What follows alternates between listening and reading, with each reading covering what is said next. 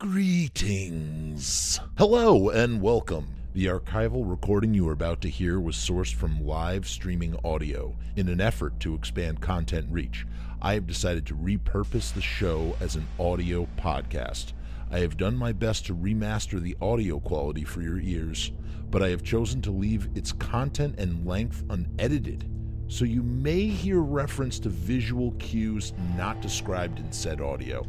If you would like to see the original live streaming video podcast this recording comes from, please head over to youtube.com/c/Frumus Films LLC, or just search Frumus, FRUMESS, and don't forget to like, share, and subscribe. Audio from episode to episode will also vary in quality. Sorry about that. Thank you for tuning in and listening. Jeff Frumus.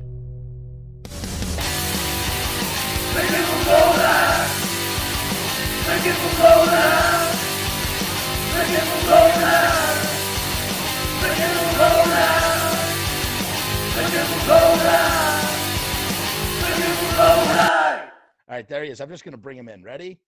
Without further ado, da-da-da-da. Hey, Tanner, turn your phone back. Video horizontal. Bro, I just had it horizontal. I thought you told me to go the other way. Fuck, I'm sorry. Ah, shit. I bought this bought this fucking tripod just for you. Oh, nice. That's good, though. Listen, a lot of reasons to have that. Look at that. Look at that November Coming Fire poster. Yeah, so this is Tanner. Tanner is, he's a friggin' enthusiast. Dork. He's a collecting enthusiast, dork, nerd, just like me, just like the rest of us. But he has a lot of working knowledge. We're going to talk to him about the market. We're going to talk to him about collecting, the ins and outs, ups and downs, lefts and rights of all of this stuff. And so welcome to the show, Tanner. Thank you. Good, I'm great. Thank you. Cool, man. Cool. Just for you. Yeah, he's got his glasses on. He's got everything going on. It's perfect. Great. So let's just dive into this. We're going to start out. We're going to learn a little bit more about Tanner. There's a lot about Tanner I don't know. Tanner, let me ask you a question. When did you This is ridiculous. When did you first get into or find out or discover the Misfits, Samhain, Danzig? How did it make you feel when you discovered this stuff? I got a tingly feeling downstairs when I first saw the Misfits. It was just, I first found the 90s Misfits, and I was like, this stuff's cool, but not really for me. And then I realized there was better stuff than the 90s Misfits, and I'm like, oh, this stuff's really cool. So after that, I kind of fell in love with all the whole Misfits, Samhain, Danzig stuff. I've kind of always been, boring and liking like the dorky shit. Oh, sorry, fuck. So, oh man, Right. I'm killing it. Dr. Airlift says that you are 5 times as loud as me. That's weird. All right, what about now? Do I need to whisper? What about now? Can you hear me better? Man, I got to tell you, I'm a little bummed out by Melon is just really shitting the bed with a lot of things about Melon I don't like. And then, okay, so that is that. And what is it about? I mean, what is it about the Misfits that you find most appealing? Like, what is it that you like about it? Man, like a lot of people say it's like the horror stuff, but for me, it's like the perfect blend of like imagery and the music. Like Glenn's whole DIY stuff I love that. My favorite stuff about the collecting is all the DIY stuff. None of the mass-produced stuff's really for me. Got you. So you like the aspect of empowerment through doing it yourself. For sure. And now what I find interesting about you is that you have like you have like this savant sort of situation where you just kind of like know.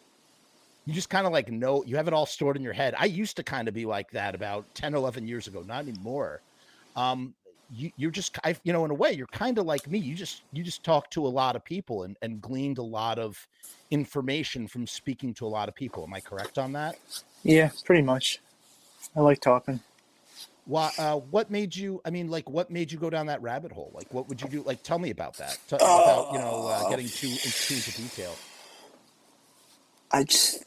it's just so easy. Like I would see all these people like on Instagram with Facebook, and the stuff they were saying was just so stupid. And I'm like, these get, back in the day, like Joey Image was on Facebook. You could just ask the guy, you know what I mean?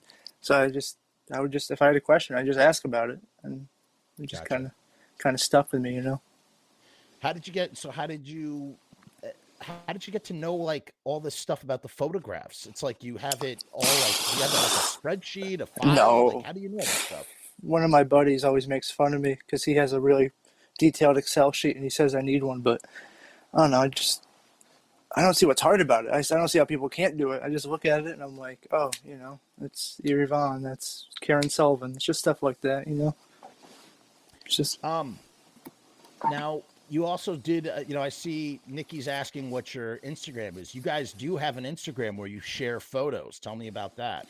How yeah, did that start? that's well, it was started by this other kid. It's kind of like the Misfits. Someone started it, and then we took it over and kind of made it our own thing. If you get what I'm saying there, but some kids started it. Joe joined on, and then I liked all the stuff they were posting, and we started talking, and I just happened to be obsessive with them. So I started posting the pictures and all that stuff, and it got pretty big after a while, but then it got shut down. So the new one's kind of lame. I'm not really into it, but it's still nice to share some of my stuff here and there. Did you? So is that how you met your friend Joe Yeah, through yeah. Instagram? He was like the second guy in the page, and then I was like Huh. the third guy. We were like 14 or 15 then, young, Wow. babies. And Now let me ask you this. Let me ask you this. You are young. What? First of all, when did you? What year did you get into the Misfits? I'm curious, just for context here. Nothing to do with age. I'm just eighth grade, I was 14. Like right when that page started, I just dove headfirst. I have this problem where if I like something, I dive headfirst into it. so the Misfits had not reunited yet, or the Misfits had not reunited yet when you got into them. Um, no, yeah, they definitely didn't reunite. It was right before like the Static Age Revisited tour Jerry was doing. That's like I have the shirt hanging up from that tour. It was the first thing Jerry ever sent me was one of those tour shirts signed, and then like a year later, 2 years later, they did the reunion. How did you feel when the reunion went off when it was happening? When like Riot Fest posted like the little teaser, I sent it to one of my Yeah, buddies, and he goes, it's gonna be nothing." And then I was actually getting kicked out of school, getting suspended from school, and Joe yeah, texted me and said, "Dude, it's happening." And I was like, "This is great. I don't even care about the school thing anymore. I don't need anything. I'm yeah, stoked." yeah. It was So great. you were happy about that. Um, when I saw that little teaser, I did something really stupid and nerdy. I put I took out my Static Age record and I played Come Back on my turntable, and then literally a few hours later they announced it like went public Yeah, that it was yeah. happening. I was It's like, yes, it it's was, true, it's true, it's so great. it's incredible. Yeah. It must have been I know it was exhilarating for me. It must have been exhilarating for you to see that happen. Now tell me about the collecting side. When did you get into the collecting? What made you decide that you wanted to collect stuff? Like how does it work? How did you get the habit? It was as soon as I got into the band, I was like, man, I got all this cool stuff. I want all this cool stuff. So it was a no-brainer for me because I've always liked the physical stuff. I like holding stuff, and I the first thing I ever got was a copy of Evil Live signed by like Jerry and a couple of those guys, and it was like $14 on eBay, and I was like, oh, this is great. This is gonna be so cheap. I could buy everything, and then very quickly I learned it was not very cheap, and I could not buy everything, but. Was it a real Evil Live that you paid $14 for? It's just a 12-inch. It's just one of the represses. Oh, yeah, yeah, yeah. Okay, gotcha. Well, I mean, listen, you said Evil Live. That could mean a lot of different I things. think, So who yeah, knows? I got a 3-pack hanging out. Oh, he's got the three No, pack hanging no, out. I'm Yeah, kidding. I was, I I was don't really got like, damn. 15 grand. You hear that? 15 grand for a 3-pack. It used to be. See, when I did know a little bit about that stuff, it was like 10, and now it's. I bet you it's more than 15. I bet you it could go for way more on eBay. I think the The last one that eBay sold price. was like double that price. Yeah, that I could imagine that. Um, so you start collecting this stuff. Why? But why? Why do you want to collect it? Like, do you have a goal in mind? Are you going to do a book? Do you want to do some sort of museum? Do you want to, like, what's the purpose of your collection? You know, this Just is got to have them on your wall. There you go. that's my first one. I Gotta see have it. it on your wall. I think a lot of people, especially right now, I'm not throwing shade to anybody, but everyone seems to be doing a Misfits book, so I'm definitely not doing that. It's kind of a little passe at this point. But I have no intentions. I just like owning physical stuff. My whole life, I just have a bunch of stuff, and this just made sense because I mean, this looks cool. This is great, you know. If I brought a date over, it wouldn't impress them, but it impressed me. So right. So, question. So now, how did your world change and open up when you started collecting this stuff? Like, what happened in your life? I had a lot less money to do, you know, normal teenager stuff, but I had a lot cooler stuff than most teenagers. I met a lot of cool people. If it wasn't for this collecting stuff, I probably wouldn't know like any of these guys, which is cool, like Robbie, Bloodshed, you know, guys like that, guys I like that are cool. But besides that, most collectors kind of suck, so it's not the best. Real quick, if you're sorry to cut you off there, Tanner. If you're just joining us, please come on YouTube. We cannot see Facebook comments. We can only see YouTube comments. Join us over on YouTube and make sure to like, share, and subscribe. In any case, so all right. So you met a lot of different collectors. It's competitive? Is it a competitive sport? Yeah, everyone's backstabbers. Everyone's backstabbers. Like, what is that? How does that work? Like, are there private cabals where you're just kind of like, you're like, I heard I got a lead on this thing. You need this for your collection. You go for that lead. Is it about like keeping stuff on the DL so that you can get the best deal? This is just what's up, Pat? This is just kind of for me here. Shout out, Pat. If the person who's mad at me about this button, they'll see that button and they'll know. But yeah, stuff like that. A lot of them are cool. There's a lot of great people that, you know, I consider really good friends, and then there's people who, hey Tanner, does this look good to you? And I'm like, yeah, dude, it looks great. And then I'm like, yeah, how do I word this? But they'll never do in return. You know what I mean? A lot of these guys are, oh, I like it, except mine's real. That you know who? Yeah, this is not real, but this was Robbie Bloodshed made this. I thought he did a really great job. Yeah, he gave me one. I lost it, so I had to go out and find a real one. So yeah, one or two. So it's a backstabbing kind of thing where somebody will ask you for help, but they won't necessarily reciprocate. It's not a supportive. Yeah, a supportive venture. Is that what you mean? I don't want to drag all the collectors down because there's a lot of really good guys. We don't want to talk shit about. I don't want to talk shit about collecting. Yeah, but I'm talking about a general sense. I don't know anything about collecting. That's why I'm asking. In all honesty, I think right now there's a lot of new guys in the scene. A lot of stuff's going for a lot of big money, stupid stuff like that, and especially now more so than ever, in my opinion, at least. It's so much more about the money than the people. For me, the stuff I like to collect has like a story with it. You know, I'm not in it for the money. I don't really care how much I could get for that button. I'm just glad I have it.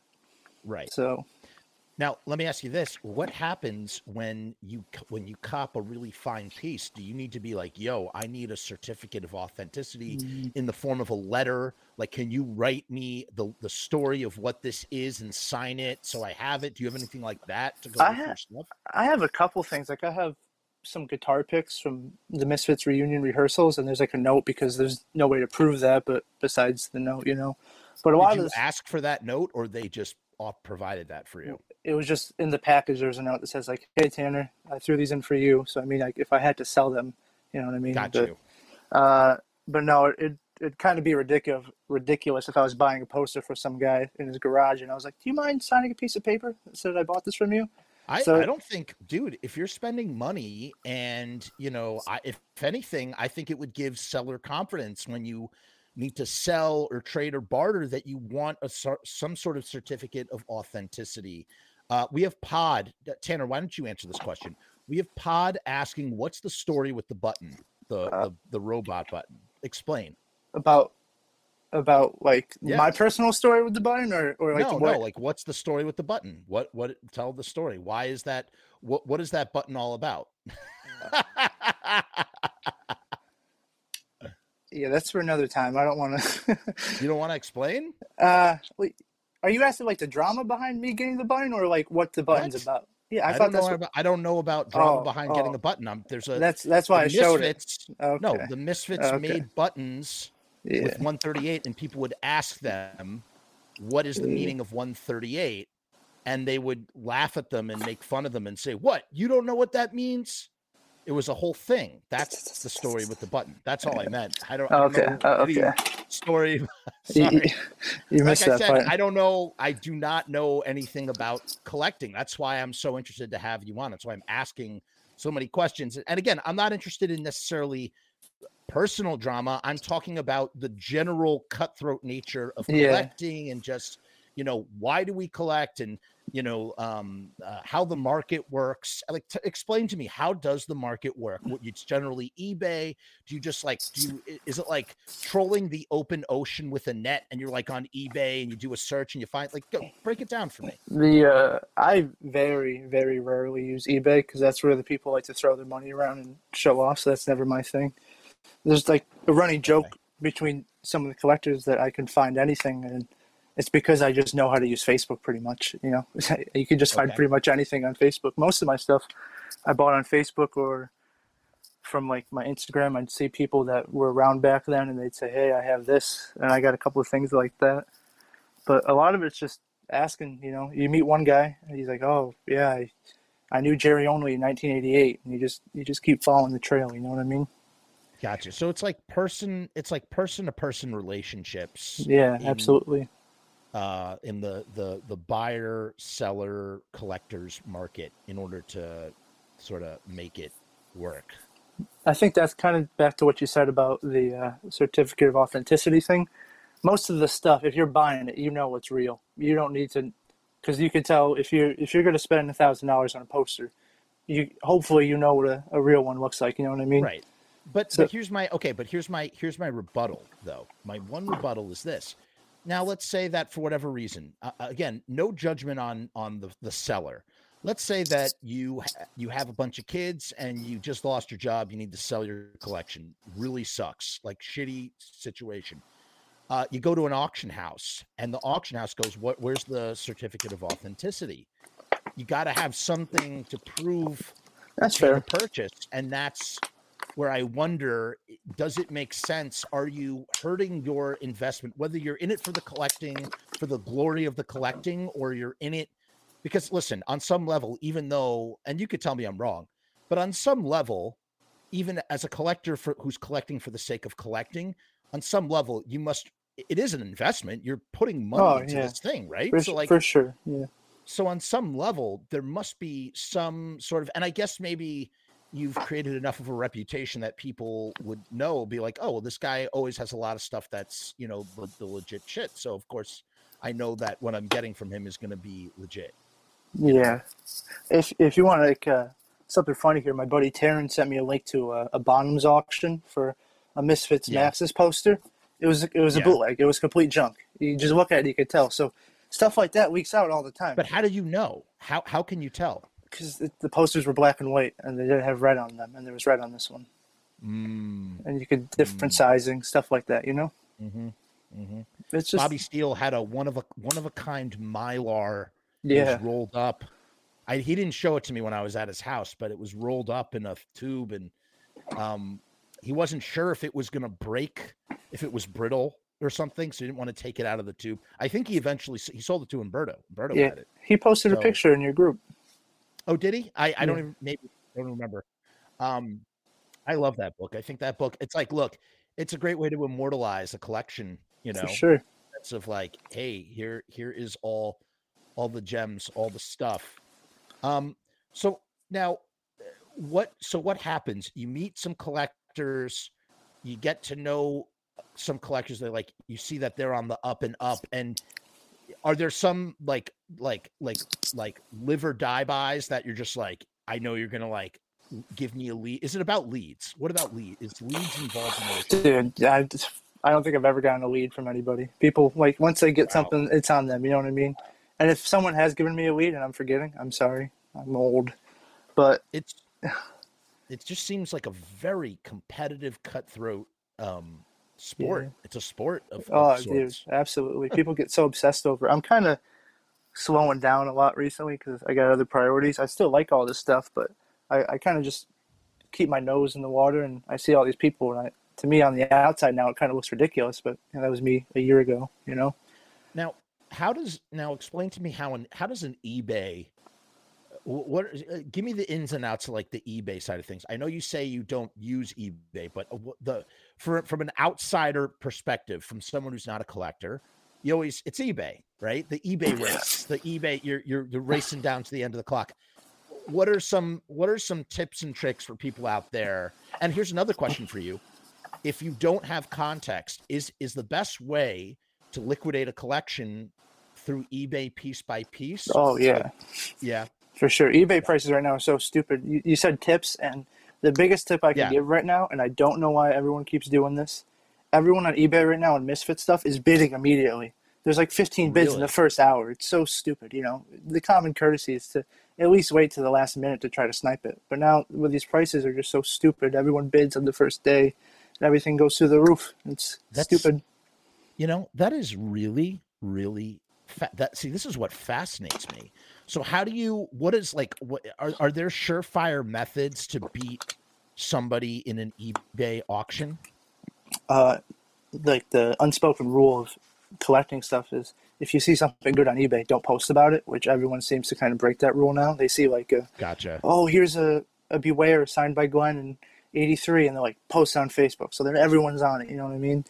And gotcha. But there's really no way to there's like sniping apps you can use and stuff like that, but there's no surefire way. Would you say are there etiquette? Is there etiquette to like? Okay. Before we get to the etiquette, well, I guess what you said was etiquette. But do you ever deal with like green newbies who come in and like they just blow up the spot immediately, and you're just like, "Fuck, dude." Yeah, 24/7 these days. That's kind of why I'm not into it, because we're all new at some point, but these guys are like new plus. It's incredible. They just gotcha. Throw all caution to the wind. They're like, you know what? I got money to burn. Let me just throw it down and waste it. Gotcha. Now, like I said, is there like what kind of etiquette do you have? Is there any kind of honor?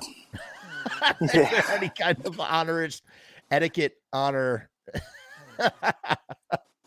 to make it fair, or like the chivalrous codes of knights? Like, is there anything for collecting at all? I mean, there's no like set in stone rules. There's no handbook that says like, you shall not buy this record if your homie wants it first. But if you're friends with people, usually it goes a lot better. But it's hard to stay friends with people, at least in my opinion, because everyone's kind of out for themselves. It's not like I can't judge them for it, because obviously everyone wants their own stuff, but people get too hung up on it, in my opinion. Now, like, what about the wild? Like, I'll tell you, twice in my life, I got lucky in the wild where I got a first pressing of a European Danzig, UK pressing of Danzig 1, which I think is a pretty good get for 23 euros. That's not bad. And paper thin vinyl though, like could crack in 2 seconds. And I got my Sam Hain Initium, which I've talked about ad nauseum. Have you had any like incredible finds like that where you're just in the wild, you're like, holy shit, I know what that is, and I'm gonna buy it, and yada yada yada? I went to Generation Records in New York City in like 2017, and I know it well. And they had a Misfits record on the wall, and they wanted like triple the price for it, and I said, that's ridiculous, you're an idiot. And that's the closest thing we've ever seen to something good out on the wall. But it's hard these days. I don't go outside a lot. Gotcha. Yeah, man, it's I've noticed that you go to a record store, and like I saw the only time I ever saw Only Theater of Pain, which is a Christian death record, in the wild, and it was like $100, and I was like, fuck, I want that so bad. But I cannot afford to spend $100 on a single record, no matter how much it means to me. The most I've ever paid for a record was the Sam Hain Initium for $50. That's a deal these days. Yeah, it was a deal.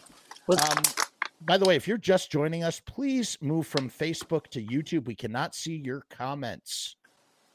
I'm sorry, what were you saying, Tanner? Oh yeah, like with Discogs and stuff like that. Every time record stores, in a good way, are more educated about the stuff they have, because everyone knows that Misfit stuff's expensive. That's not like news to anybody these days. So finding something rare is slim to none. Tell me about that. Tell me about Discogs, because this is new to me. Not new to me, but like it's something I don't know a lot about. Because Discogs, as far as I understand, it's a cataloging site that also has its own marketplace. Is that correct? I think it's one of the worst websites on the planet, so I don't use it. Like the UI on it is just absolutely garbage, so I never use it. People swear by it, but it's not me. That's not my style. It works. Dr. Airlift wants to know if you've ever been ripped off. Yeah, by one of Jerry's buddies. I hope he's watching this. He owe me $300. Oh shit! I just texted him today. Well, I hope that resolves itself. Yeah. Rue says the first rule of Discogs is you don't talk about Discogs. I've used Discogs as a tool for finding out, information about artists and stuff, but I've never ever explored the marketplace. I do know that someone had a tape for sale on Discogs. This guy who I know he lives right next to me, and I have tried to no avail to get him to let me digitize this tape. And he's quite the character. He is quite the character. And got a good collection. He's owned a very popular record store back in the day. I have a lot of mutual friends with him. And the chain of ownership is very, very short. Like it was literally given to him by Jerry in one of Jerry's gregarious, here you go. Take this, Yeah. Turned out to be a real treasure. And I hope someday, I don't think it's even, you can't even see the listing. It's not there publicly, I don't think. But that's a very special tape, and I hope that it gets digitized before it gets demagnetized, because that is an unfortunate reality with some of this stuff. You got to be, vigilant and whatnot. There's so many cassettes out there that people don't realize. Like, there's one similar to the tape we're talking about right now. Yeah. And just sits there. The guy just likes it because Jerry gave it to him. He says it's a good memory. Jerry was a good friend. It just sits there. He doesn't do anything with it. Really? Yeah. There's no intention to selling it. Wow. It's cool. Yeah, there's a lot. I mean, the other thing, and I talked about this on previous episodes too, the other problem is for some people, it's their intellectual property. And what does that mean? It means if you shot the band, you own the copyright of that footage. It's not something, you have to take these things into consideration when people don't share something, because they might stand to profit from it someday, and it's not yours to fucking give away unless they say it's okay. And if they share it with you, you have to be considerate of their intellectual property. So, there's that. I think there's that to consider too when people sit on stuff or when stuff doesn't come out. And some stuff gets destroyed, straight up gets destroyed. And it's a real shame when it happens. It's really sad. And that's why, again, it's good when you have people that are out there collecting the stuff, because they're kind of keeping it safe in a weird kind of way. They're keeping it preserved. So let me ask you this. So when you do have company, you sound like you're kind of like a wallflower loner type of, you're a loner, Dottie, you're a loner. But when you do have a friend over and you get to is that your favorite, like to get to show them the goods? You don't show them the goods? No, I have all the goods on display. They like poking at it and touching at it, but I don't know. I like having my own stuff. I don't need other people to see it. I used to post about all the stuff I'd buy, but so you're like, my precious. Yeah, exactly. It's just for me. I mean, these kids like basketball and football and stuff like that. They're not going to be like, oh, that's a super sweet skateboard deck. They just kind of like, why'd you spend $900 on a skateboard deck? Also, I don't know if it comes up on camera, but it's so hot in my room, and if I look super greasy, I apologize. No, you look fine. You work in a pizza shop, you told me, right? Yeah, but at work today, dude. I feel like I'm just sweating grease right now. You want to know what you do when you know what pizza jockeys do when they work in a pizza shop? It gets too hot in there from being next to the ovens. You take a slice of pizza and you just wipe your face down with it. They don't have towels. They just wipe their face down. It gets all greasy. That's how I get my No, pretty skin. I'm just breaking balls. No, you look fine, dude. Don't worry. Mikey. But okay, so oh god, I just hit a pothole. What we were talking about? Oh, the collecting, showing your friends collections, wanting to keep it for yourself. That's cool. I can also appreciate that on that level as well. Now, explain to me the bartering. How does bartering work within the trading or within the collecting community? You got a couple extra something special. And you're like, I need to diversify my portfolio by, offloading something that I have extra of. Okay, what is that? That's a Fiend Club button. If anyone needs OG Fiend Club buttons, I got like 4 extras. So I'm always looking for more junk. It's okay, Tanner, for me to express to the audience watching right now that if you are interested in any of the goodies that Tanner chooses to share with us, he's selling stuff. By the way, if you're just joining us, please take a moment to like, share, subscribe. Before we take a look, I want to take a look at some of Tanner's choice pieces. Before we get there, I want to finish this question. So explain to me again, how does it work? So how do you decide how to do a trade? How do you trade something? What goes into that? Man, I never sell stuff or trade stuff. So just to preface what you just said, if anyone wants to buy anything from me, I only accept unreasonable offers. I want stupid money, boo-hoo bucks. Okay. But back to your question,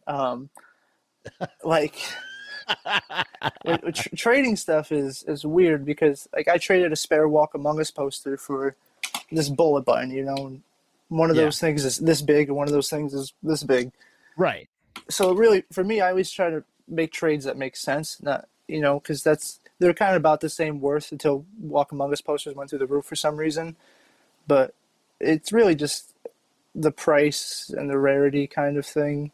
I traded, like I have a Horror Business alt sleeve over here that I traded. This was probably I hope Umberto's watching this. One of the dumbest things I did as a kid is I found a one-of-a-kind Fiend Club envelope that was just one color. It was not a color that was available. And I found it, this absolute scumbag had it with a couple records. I got it for $200. It was the whole thing. It was stupid. And I traded it for this alt sleeve. Looking back, I regret that immensely. But you live and you learn. Yeah, but on some level, it's like it something that may be more monetarily valuable might have more of a collector's or sentimental value for you, and therefore a great example of what you were saying. Oh, I traded the button. Oh shit, that sucks. Oh, it is what it is. Sorry, I just knocked over my thing and it stopped recording. Whatever. It's all right. What's backed up in the cloud, baby? Doesn't matter. In any case, it's like what you said. Like this thing's this small, this thing is this big, but this means something to me. I need to have it for the collection, so therefore, it does have a value. Sure. Someone's asking Sydney Sickness. Great YouTube handle, Sydney Sickness. So ask him about his November Coming Fire poster behind him. It's fan made. I have it on my wall too. So can you, Jeff? Motherfucker 93. I got that one, but if we want to talk about, I got a real one right here. I don't just need bootlegs. What? Can't see it. You gotta show it to us. Fuck. My buddy Cliff made this one behind me. Cliff's a great guy. He makes a bunch of cool stuff. I like Cliff a lot. He's cool. But this came off a wall in Kentucky. Well, actually, this guy had 2 of them. One of them, Glenn gave them to him backstage, and one came off the wall of the show. So it's one of the 2. Wow. That's super rare right there. They're not super rare because they're all the Sam Hain posters were printed a whole bunch pretty much, besides the screen ones. Fuck, this is large. But yeah, they're cool. I don't see them come up often anymore. I thought I lost this. That is really cool. I found it just for you. Umberto says the red envelope is in the book. Thanks, Tanner. Yeah, you're welcome, Umberto. Thank you. I hope you. Where'd that second one go? So, all right, before we continue real quick, again, please take a moment to like, share, subscribe. I'm going to just we have a commercial coming up for a few seconds. Tanner, sit tight for 1 second while I do my little commercial. Okay. We gotta do the commercial. This is for the This is for the Patreon. Let me tell you a little bit about the Patreon, but I'm doing it in 3 minutes flat. That's how it works. So I'm not endlessly going ADHD about it, and I never shut the fuck up. Here you go. 3 minutes and I'll shut the fuck up. Ready? And now. Hey guys, what's going on? It's Jeff. So I've decided to make a Patreon. What is Patreon? I don't know how to define a Patreon. Let me look it up.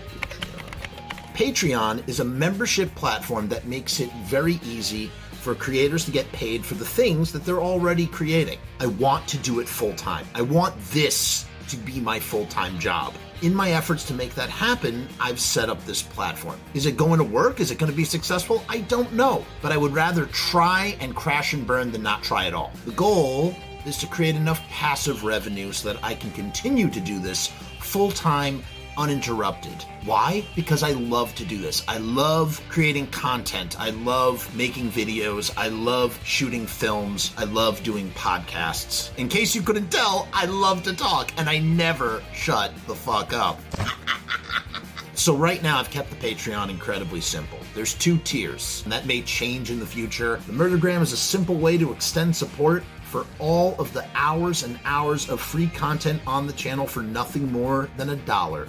38 cents goes to Patreon. What's $1.38, eh? It's less than a cup of coffee, but it's a great way that you can show support for very little effort. When you divide that $1.38 by the hours and hours and hours of time spent listening to this endless drivel of content, the dollar cost average works out. Next up is the YouTube Casualty for $6.66.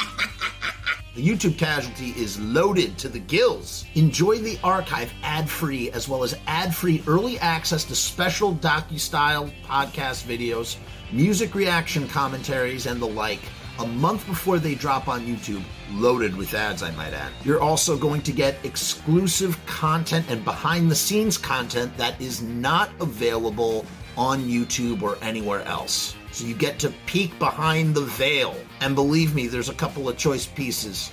Most of all, more than anything, whether you join the Patreon or not, I just want to thank each and every one of you that comes to the channel, that watches all the shows, that leaves comments, that participates, that subscribes. That's really the most important thing. This is just trying to find a way to earn a living as an artist. And with that, thank you for my TED Talk. Join the Patreon, because we need you!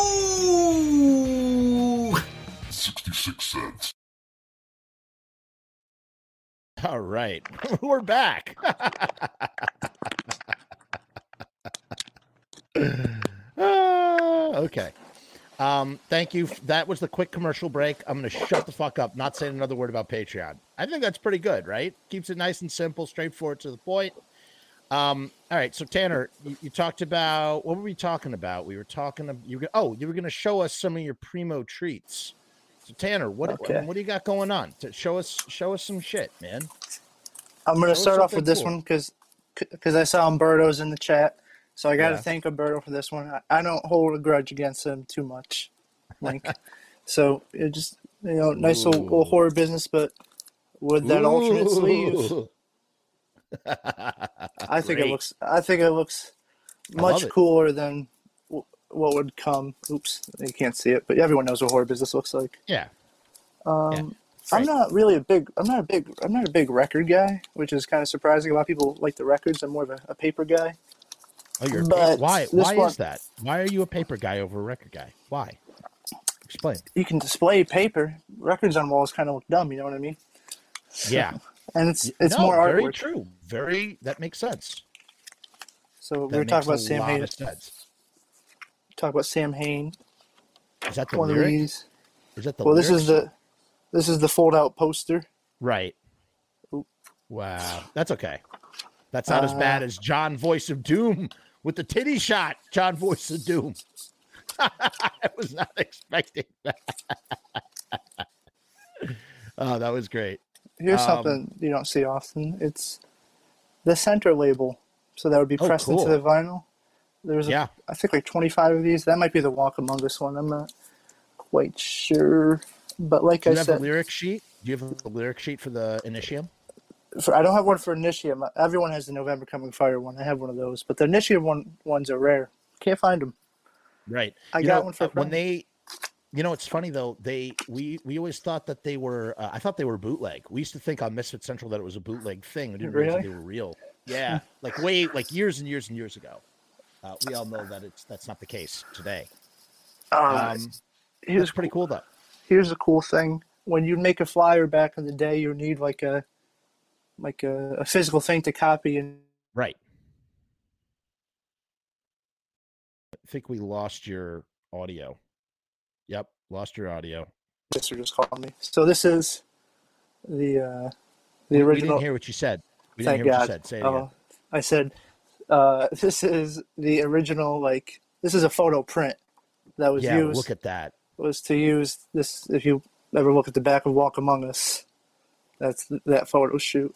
And what's All right, wait, hold it up for a second. Hold it up. I want to talk about it for a second. So this is so cool, guys. Look at this. I've talked about this on my channel before, but what's awesome about it, yeah, push it up closer to the camera just so I could really see it. Yeah. So what's really cool about this, you know, guys, in the days before YouTube, you not YouTube, before Photoshop, if you wanted to make a flyer, you'd have to do it physically like this. Hold it up again one more time, Tanner. Look at that. You have to cut out the things. You couldn't make it. If you wanted to make something smaller, you'd have to Xerox it. You'd have to shrink it via Xerox, then cut it out and then repaste it on. You couldn't just shrink it digitally. And that's the the analog process, the art of knowing how to lay out something. It's not easy. It's a beautiful, in a way, just in the way that, like, you know, a shoemaker is like a craft, or like, I don't know, some bolt, like a candle maker. Man, there is such a craft to punk rock flyer and whatever layout doing stuff like that. Right. Tanner, what is the process? And you see this all the time too. It's like an aesthetic that you see where they do a Xerox of a Xerox of a Xerox to sort of transform the shape of something. Are you familiar with the technique I'm speaking of? I think what you're talking about kind of like applies to a couple different things, but Yeah, go ahead. I mean, like if we take something like this for example, if you ever seen, I think they never really use this to make an actual flyer. I know one of my buddies has one, but it's the I only don't one think I've ever seen. seen that before. Never seen that before. The one that Amazing. actually that showed up is cuts Gwen out. It's a long one, but Gotcha. because when you would Xerox it would make it really dark, and actually this is a good transition point. You can't really see it, but Glenn used to color in his devil lock on photos before he'd Xerox it, so when it would Xerox it would look bigger and fuller. So you can see it on here a little bit with Sharpie and wow. shit. Yeah. I mean, think about that. That what you just described is something that can be done in Photoshop. We talk, you think about that in like a Photoshop sense, but it's like, oh, I want my devil lock to look thicker. I'm going to take a photo of myself. I'm going to do my layout, and then I'm going to, color it in to make it look thicker and darker than it really is, He's a genius. Yeah. Oh, yeah. This is really cool. I think I've never showed this publicly. It's kind of ridiculous. We appreciate it. Thank you. All right, let's see it. Show us the goods. So the 90s, their Misfits are coming back. I'm not really a big fan, but it still happened. But I like but they got to make some new instruments. So these are Jerry's original sketches for his Devastator days. Wow. I would show more of it, but it's got everything on there. Someone could replicate it to a T. I respect your privacy, and I appreciate you showing it. That is really freaking crazy. Look at that. If you ever go to Jerry's house, he's got a copy of it that's a little bit different. He says he's got the original, but his is on paper and mine's on poster board, so I don't think this is a copy. Is that something that you could talk about a little bit, or is that kind of like top secret stuff? Have you been to Pro Edge? Have you seen the pit? I have not been there. I've not been there. People have sent me pictures. My friends, we got some mutual friends in there who like to kind of tease me. Gotcha. But gotcha. Right at his kitchen, there's just these sitting there, and I've got the real ones, Jerry. So if you want them. what else? What else is interesting? What is really like super valuable in the sense, or rare, or like I don't know, like something that's like that people are like frothing for at the mouth right now in the collector's market. But anything that like people are just like, holy shit, and that's another question too. Does stuff come in and out of like vogue? Like, oh my god, For these sure. are really hot right now. Everybody wants this for their collection. Now they want this. You know, like how does that work? Yeah, it's a phase. It's just like anything. Like this is something I bought from my buddy Troy. This also goes back to Umberto too. Everything goes back to him in the long run. But these were kind of hot for a minute. The Plan 9 skate decks, you know. But wow, these ones, if you can notice, there's nothing on them. They're blank. These are the blank What? decks. I never screened them, so they're just blank. Oh, cool. Blank Zorlak decks. These were everywhere for a minute. Now no one cares about them. Dime a dozen. Stuff like that. Question. What's the deal with the Bone White? I heard something about a Bone White November Coming Fire. Is that a bootleg, or what is that? I've heard of a white. I don't know if you saw me, but when you said you were going to ask me about it, I was going like this because I have no idea. I think You that's. have no idea. I think okay, that's probably. I think that was that April Fool's meme. You know. I got you. Do you now? I know you're not a fan of. Oh, look at those! Look at those! Beautiful. Love these. These are some of my favorites. I love that. I love that Fiend Club one is my favorite. That's the original, right? That's the 1979 original. Am I correct? Well, this was earlier, but the first ones that at least I know of, they use the Maxis screen. So like the black. No, go back to that other one. Go back to that other one. My understanding, not that one. That one, this one, yes, but with different colors, like a slightly colorful version of this. Isn't that the first envelope that they sent out? No, the first one was the Black Horror Business one, which was they used the Maxis screen. Oh wow, I did not realize that. Okay, so there was one before that. That was the original. I think. Yeah. And then that one I've seen a lot. The Fiend Club logo one. You see that a lot. It's great. I think these ones are much more common. There's different colors. This was the red envelope I was talking about earlier that Umberto got for me, but I just have a black one now. This came from Jerry's Garage. I'm sorry, Carol Kramer in Farm Hits, Missouri. You never got your envelope. But I got it, and I got all the cool stuff that was in it too, so thanks. Ouch. It was full. It was pregnant with things inside. That's crazy. There was some mail. There's a bee on my stuff. Robbie Bloodshed wants to know, what's the oldest piece in your collection? Probably. Oh man, I gotta think now. Oh man, this button probably is. That's pretty early. This is back when Glenn hand pressed the buttons. So that's 78. Yeah, right around there.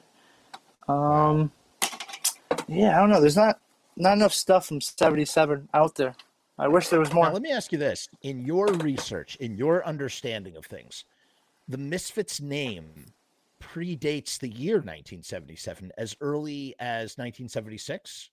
That's what 1976. That's what I always heard. I don't know if you ever got the pleasure to talk to Jimmy Battle. I did speak. I have an email from Jimmy Battle as well as one from Diane DiPiazza. Yeah, I'm jealous of that one. I never got Diane. She read my messages, but never got back to me. She was very sweet, very nice. And I was, very, very cordial. And I totally understood her position on things and left her. I love this guy. Yeet just got here. What has he missed? He referred to him in the third person. I love this guy. Yeet.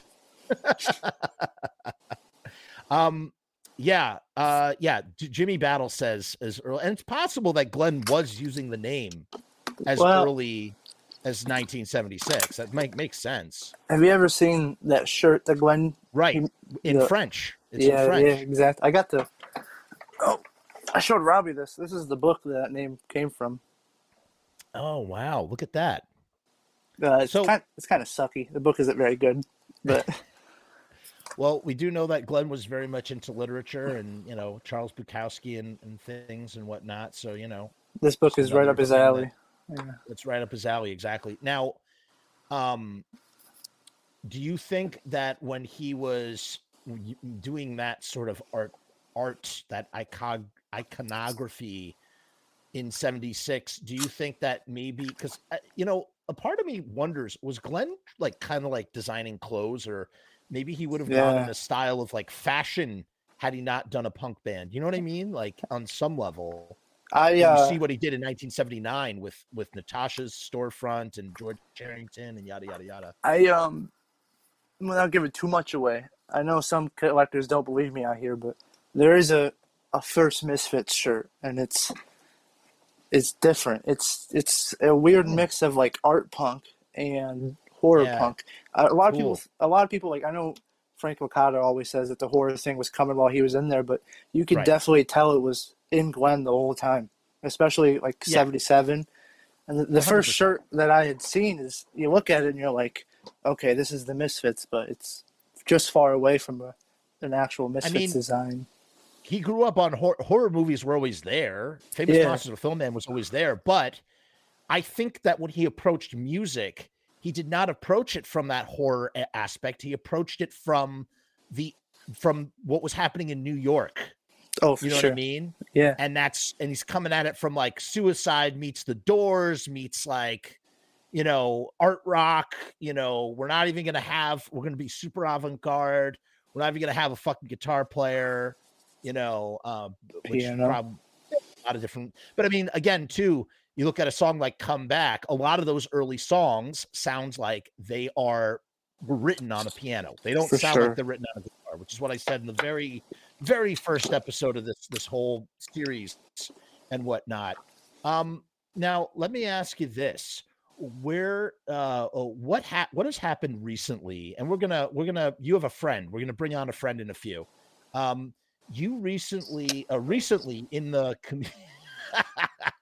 recently, I love seeing the friendship bond. That's wonderful. It's a beautiful thing.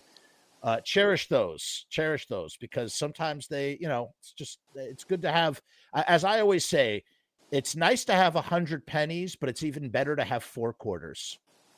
Better to have 4 quarters. Make yourself sound old. No, but it's true. It's a good adage to have. What has caused the massive inflation in the market? Like, we've seen records just go for stupid ugly money. Started last year, really, I think, or at least that's when it caught my eye. It might have even been earlier than that. Like, what's going on? When did you start to notice it? Take me through a timeline. What's going on? I can remember when I got into collecting like real seriously, and I was like, yeah, I'm going to put all my money towards this stuff. A Green Earth AD sold for $2,000, and everyone was like, whoa, prices are ridiculous. Who would spend $2,000 on this record? Beast. The Green Beast. No, the Green Earth AD, like the record Green Beast. No, the Green Beast is different. That's the sleeve. What? Green Beast is Wolf's Blood. That's Oh my God, I'm so embarrassed. Wait, so so you're telling me the 100 Green Earth ADs are not known as Green Beasts? No, those are just called Green Earth ADs. So no, those are Green Beasts. Hey, okay, so here's a Wolf's Blood, right? Normal, standard Wolf's Blood. What? And then here's the Green Beast version. Wait, with the skull balls and the snake dick? Exactly. Perfect. There's some skull balls and the snake dick. I like that. Yeah, we'll put that on the record. It's perfect. I wish I bought. That's what. Yeah, I don't know if you can see it. That's why it's called a Green Beast. Because I see it slightly. Yeah. Yeah. I got something cool to show you revolving those. Hold on. Those Wait, balls. Tanner. Wait.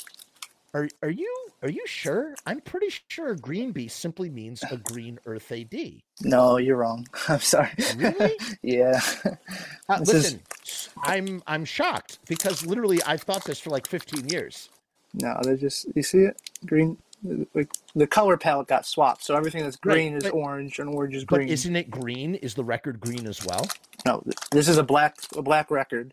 The Earth ADs that are pressed on green, those are green, and those are just called Green Earth ADs. Green Beasts. They're Green Beasts. They're not Green Beasts. They're Green Beasts in my heart forever. They're Green Beasts. What were you going to say? You were saying something's really cool or something or else. Oh, I said, I'll show you something really cool after. I don't think anyone, it didn't really make a lot of noise, but there was a companion piece that went with this original artwork that the Carol Stockard, the artist, sold on eBay. And I lost it because I was at work, but it's really cool and it kind of blends in with this. There's like a part 2, if you know what I'm saying. There's a part 2 of that piece that's part of the original piece that Glenn. Yeah, saw in that That fateful fanzine. Now, do you think? Right, I think I've seen it actually. It's maybe. there's another. I might have seen that because I Demon remember Balls. seeing the original. Yeah, I remember seeing the original, or maybe it's in the book. Is it in the Scream With Me book? Is that where I saw it? Well, Berto has the original artwork for Wolf's Blood in the book, but he does not have the secondary piece because it wasn't really meant for the Misfits, if you get what I'm saying. Gotcha. Chris is asking if you've insured your collection, and it's not a bad. Listen, that's a smart move. Have you not insured it? My family keeps saying I should do that. And hey, Chris, we talked a long time ago. I hope you're doing good in Salem. Chris is going to come on the show some point in the future. I want to talk to him about his experiences. Chris is cool. I like Chris. To have him on the show. He just started talking about how he was at shows and stuff. I was like, there's that picture of him. Yeah, we had Tony Matura. Shout out to Tony. I haven't seen Tony in a while. And his band Secret Subway. Tony's awesome. And he was like, yeah, I was around back then. I saw him. I was like, dude, Tony, come on the show. And he did. And it was great. It was really, really great. Tony's an awesome dude. Miss you, Tony. Hope you're well. But yeah, I'm excited to talk to Chris. Oh, we have Eric in the house. How you doing, Eric? What's going on? Showing us some skulls. That's cool, man. And Taryn wants to let me know that I am wrong. That Green Beast is a German Earth AD in green. Love you, Taryn. Whatever, you guys. Actually, Taryn's a good guy. You should get Taryn on the show. All right. He has a stupid accent, but besides that, he's cool. So, okay, Junk Food Kid is asking, has Tanner seen The Earth Volume 2 yet? And what does he think of it? And yeah, by the way, guys, the Fiend Collector, this guy, the Fiend Collector, his name's Michael. He's a really nice guy from my interactions with him. He's got a website where he's recataloging stuff, and he's got a book. He's like rewritten the book on Misfits collecting and whatnot. And he's put out the second volume. It probably is sold out already. If it's not sold out, go check it out. Go support it. It's independently put together. And I don't have a link at the moment, but it's on the Lodi Facebook page. Go seek it out, please. Those guys are, I like Michael and I like Fred, the guy who does it with him. I think they're great guys. That book isn't for me. That is up my alley. I was not interested in buying it, but anyone who wants it, I think you should buy it. Good on those guys, but not for me. Yeah. So when did you start to see everything explode? Oh yeah. So like 2016, the Green Earth AD went for $2,000. Everyone's like, this is ridiculous. Who would ever buy that? And then the Misfits reunited, that was boom. Prices went up a little bit, but now it's snowballing. And I think what a lot of it is, and this might sound kind of corny or cliche, but the stuff Glenn's doing is, back then at least, it's artwork. It's not just records. This stuff could be in a museum. The posters he'd screen, the records he made. Right. Totally agree. It's masterpiece work, and I think people are, one, buying it because they're like, wow, this shit's cool, and two, because it seems to hold its value. It might not forever, but there's always going to be some value. It's good stuff. Like this is one of my favorite records. I love Marilyn Monroe. This is one of the things that got me into the band. I love everything about it. I wish I had a purple one. I let my buddy buy the purple I was going to buy. You owe me a favor on that one. I've held one. I've held a purple and a black in my hand at the same time. But I love this thing. And I got this for $400, and that was the most I'd spent on a record. I was like, oh, this is ridiculous. And I just saw one of these sell for like $2,000. That's ridiculous. It used to be a dime a dozen. But now here's what's interesting. Let's talk about it. Before you show me that. Let's talk about that for a minute. I think Who Killed Marilyn is a very interesting thing that we don't talk about enough on this show. And the reason why I want to talk about it, I want to get your opinion, your 2 cents on this. Glenn is in the middle. Everything he's released up to this point is under the moniker of the Misfits, right? And then all of a sudden and he's talked about the reasons behind it. I think he talks about it in the Pusshead interview. Do you think that is any inkling of Glenn dipping his toe in the water, going, I'm going to try and go solo? Like the first time that he's really unhappy with the band, they're inactive, and I'm going to try and strike out on my own. And in order to do that, in order to not have to deal with royalties, I'm going to play all the instruments. And listen, you can like Who Killed Marilyn all you want. For me personally, and I'm speaking just in my opinion personally, the drumming, it's not good. It doesn't, the vocals are great, but the guitar playing and the bass, everything's very rudimentary.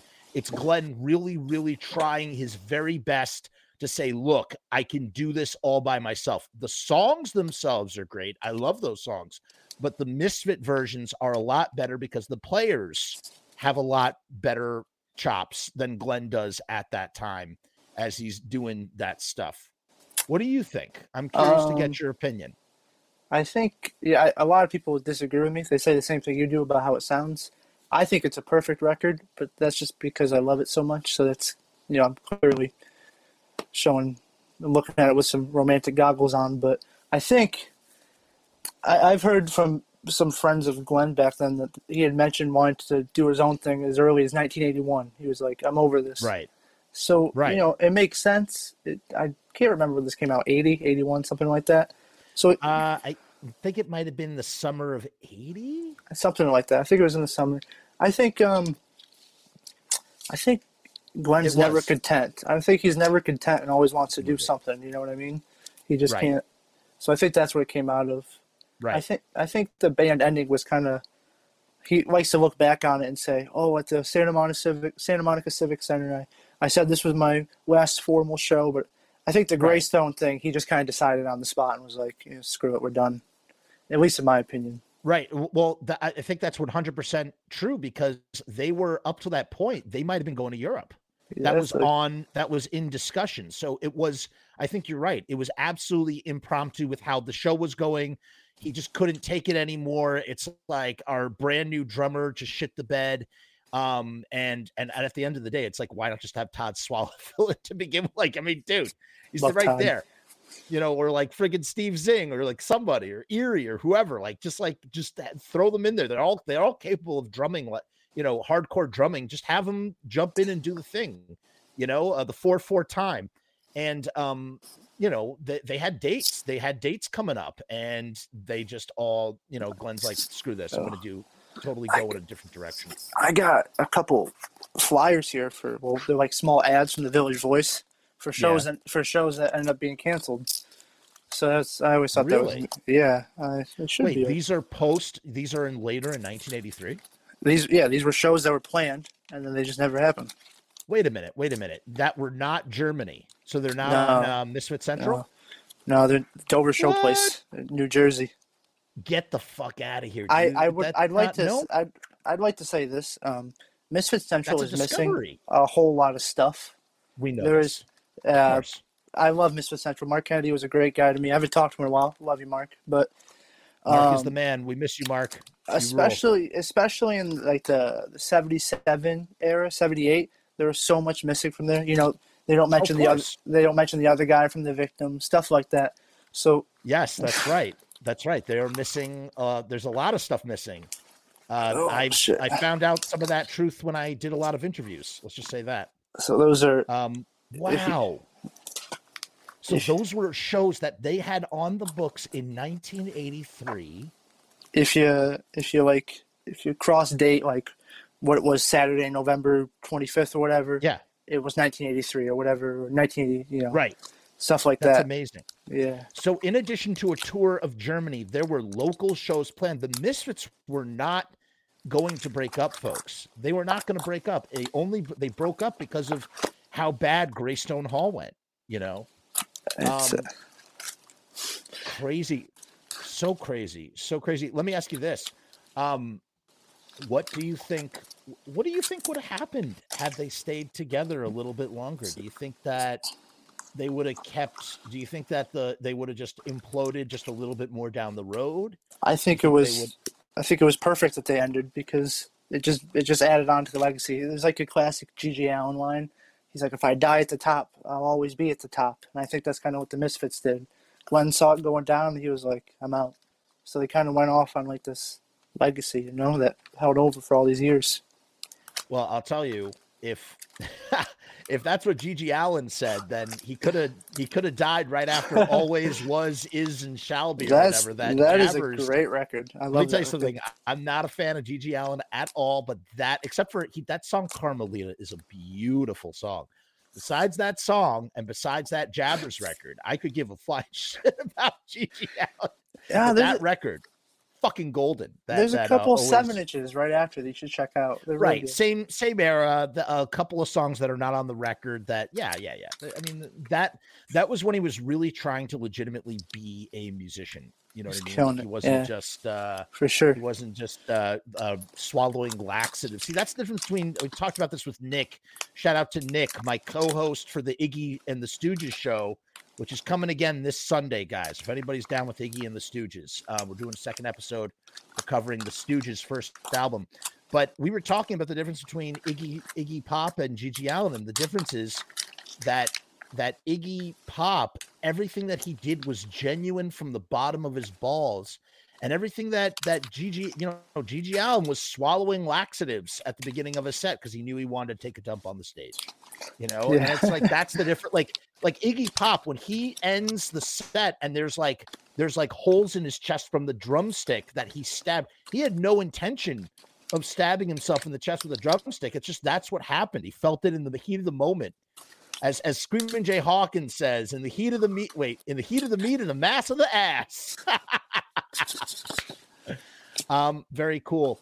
Let's bring your friend on. Oh, you're gonna show us something real quick. What is that? Oh, I have one of those as well, but I think yours looks way nicer than mine. Yours is on darker ink than mine. Mine is which ones was that? Was that LA. No. Do you know whose set list it was particularly?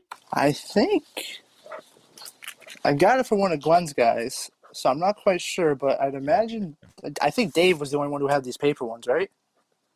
Yeah. Okay. So then I didn't realize that. So I have Dave's as well. I think he was one of the paper. Sal B, I have to shout out, no matter how I feel about Sal B today. I'll always love you, Sal, that was a really nice thing you did for me. He introduced me to Jerry. It was my first time meeting Jerry, and he brought me Dave Lombardo's set list, and that was a really nice thing of Sal to do. Joe met Sal that day too. We were just joking about that. Sal B? Yeah. Man. Before we get Joe on, I want to show like two more things. Yeah. Please show. Listen. Show us it's kind of funny. Show us some stuff. Show us some other shit. This is. I think this one's kind of funny. Like. Everyone loves erotica. It's an American classic. It's the Casablanca of our generation. Yeah, of course. And before they made the posters about it, I really wanted one of the posters. So this is the actual. It's way too big to show, but it's the poster that would hang up in the movie theater for the first screening. So this is.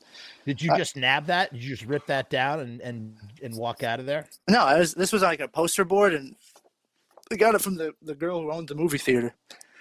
Oh, wow. Very cool. That's very cool. These ones I'm going to bring up just because I want to convince you to sell me those shirts you have. So I'm going to show some of mine. That will never happen, my friend. And the reason why... Oh, shit. Tanner, the reason why I don't think that can ever happen is because they were given to me as a present. Everyone dies. I know, but you know what? It were given to me. Oh, wow, that was really dark. Listen, I'll tell you something. If it comes down to feeding my family, I'll sell anything that I have to sell. But I would never give away a gift that, like Steve Zing gave me one of those orange Sam Hain buttons. I can never give that away. It was a gift. It was like a present on my birthday. Like I could never sell that. And I know those are pretty rare. All right. So I pulled out a lot of the stuff I think you guys would get a kick out of. You guys like to joke around a lot. I'm obviously not a very funny person, but a classic Eerie Von design, Termites from Mars. Wow. Very cool. That's real. Oh yeah, that's definitely Eerie Von because the stuff on the side that was done. Yeah, look at that. These things are tiny. Look at that. These guys I thought I was tiny. These guys are babies. Wow. That's Termites from Mars, you said? Yeah, there's a little termite guy. Wow. That's so cool. Now, did that come from do you know where the original art comes from, or are they Eerie? I posted it one day on Facebook and Eerie remembered it. But now off the top of my head, I have no idea. I think he drew it probably. It just Yeah, that's so sweet, man. Look at that. If anyone wants me to bootleg them, I'll screen them. Just pay me money. Now, you do actual like analog screening yourself. Yeah. I'm not very good at it, but that's okay. I bookmarked that in my mind, Tanner. We'll talk sometime in the future. After we're done with this, I'm doing some. This is Yeah. you should Oh, nice. you should be able to recognize this. Everyone See. should. Yeah, of course. Seen that one a bunch. Classic. Yeah, very cool. Very cool. Oh fuck! I'm just toss them over here. This one is those far are my so. favorite. Question. Those are in incredible condition compared to the ones that I have. Those came directly from Erie, or did you get them from One came from Erie. One came from Erie's old bass player.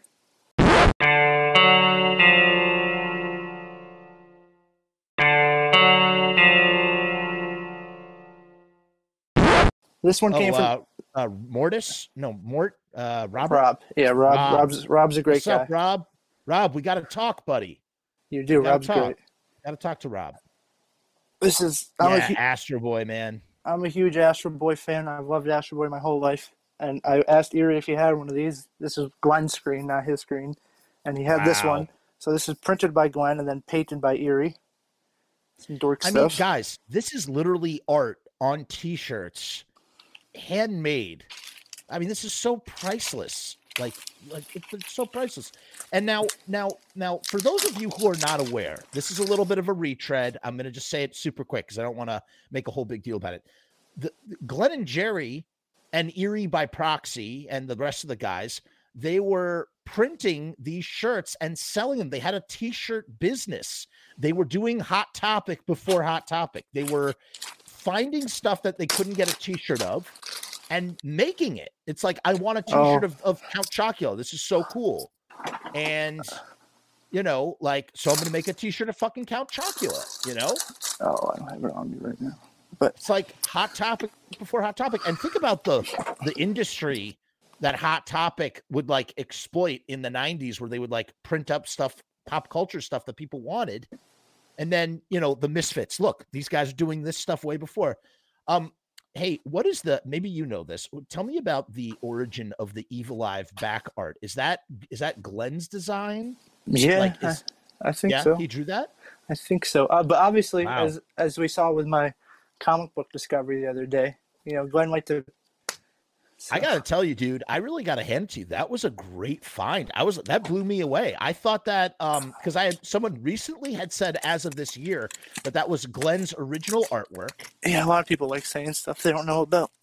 Well, but it's kind of amazing that again, it's just like Photoshop. I literally do the modern version of what Glenn does. I go to Google, I take something and I like sort of composite create my own thing from a bunch of little things and make something. Sure. It's like remixing. That's what you're doing. You're taking pop culture items and you're remixing them. I think Glenn was a genius. Obviously not. It had to be him who made that. He took the pieces for it, but he was the one who made the whole thing. Right. He can visualize. He can visualize. We have Nikki is asking, what did you discover? What he discovered was. That's what I'm looking for. Oh, that's what he's looking for. So Nikki, hold on a second. He's going to show you. He's going to show you in a minute. I got to sit down. I got too many comic books over here.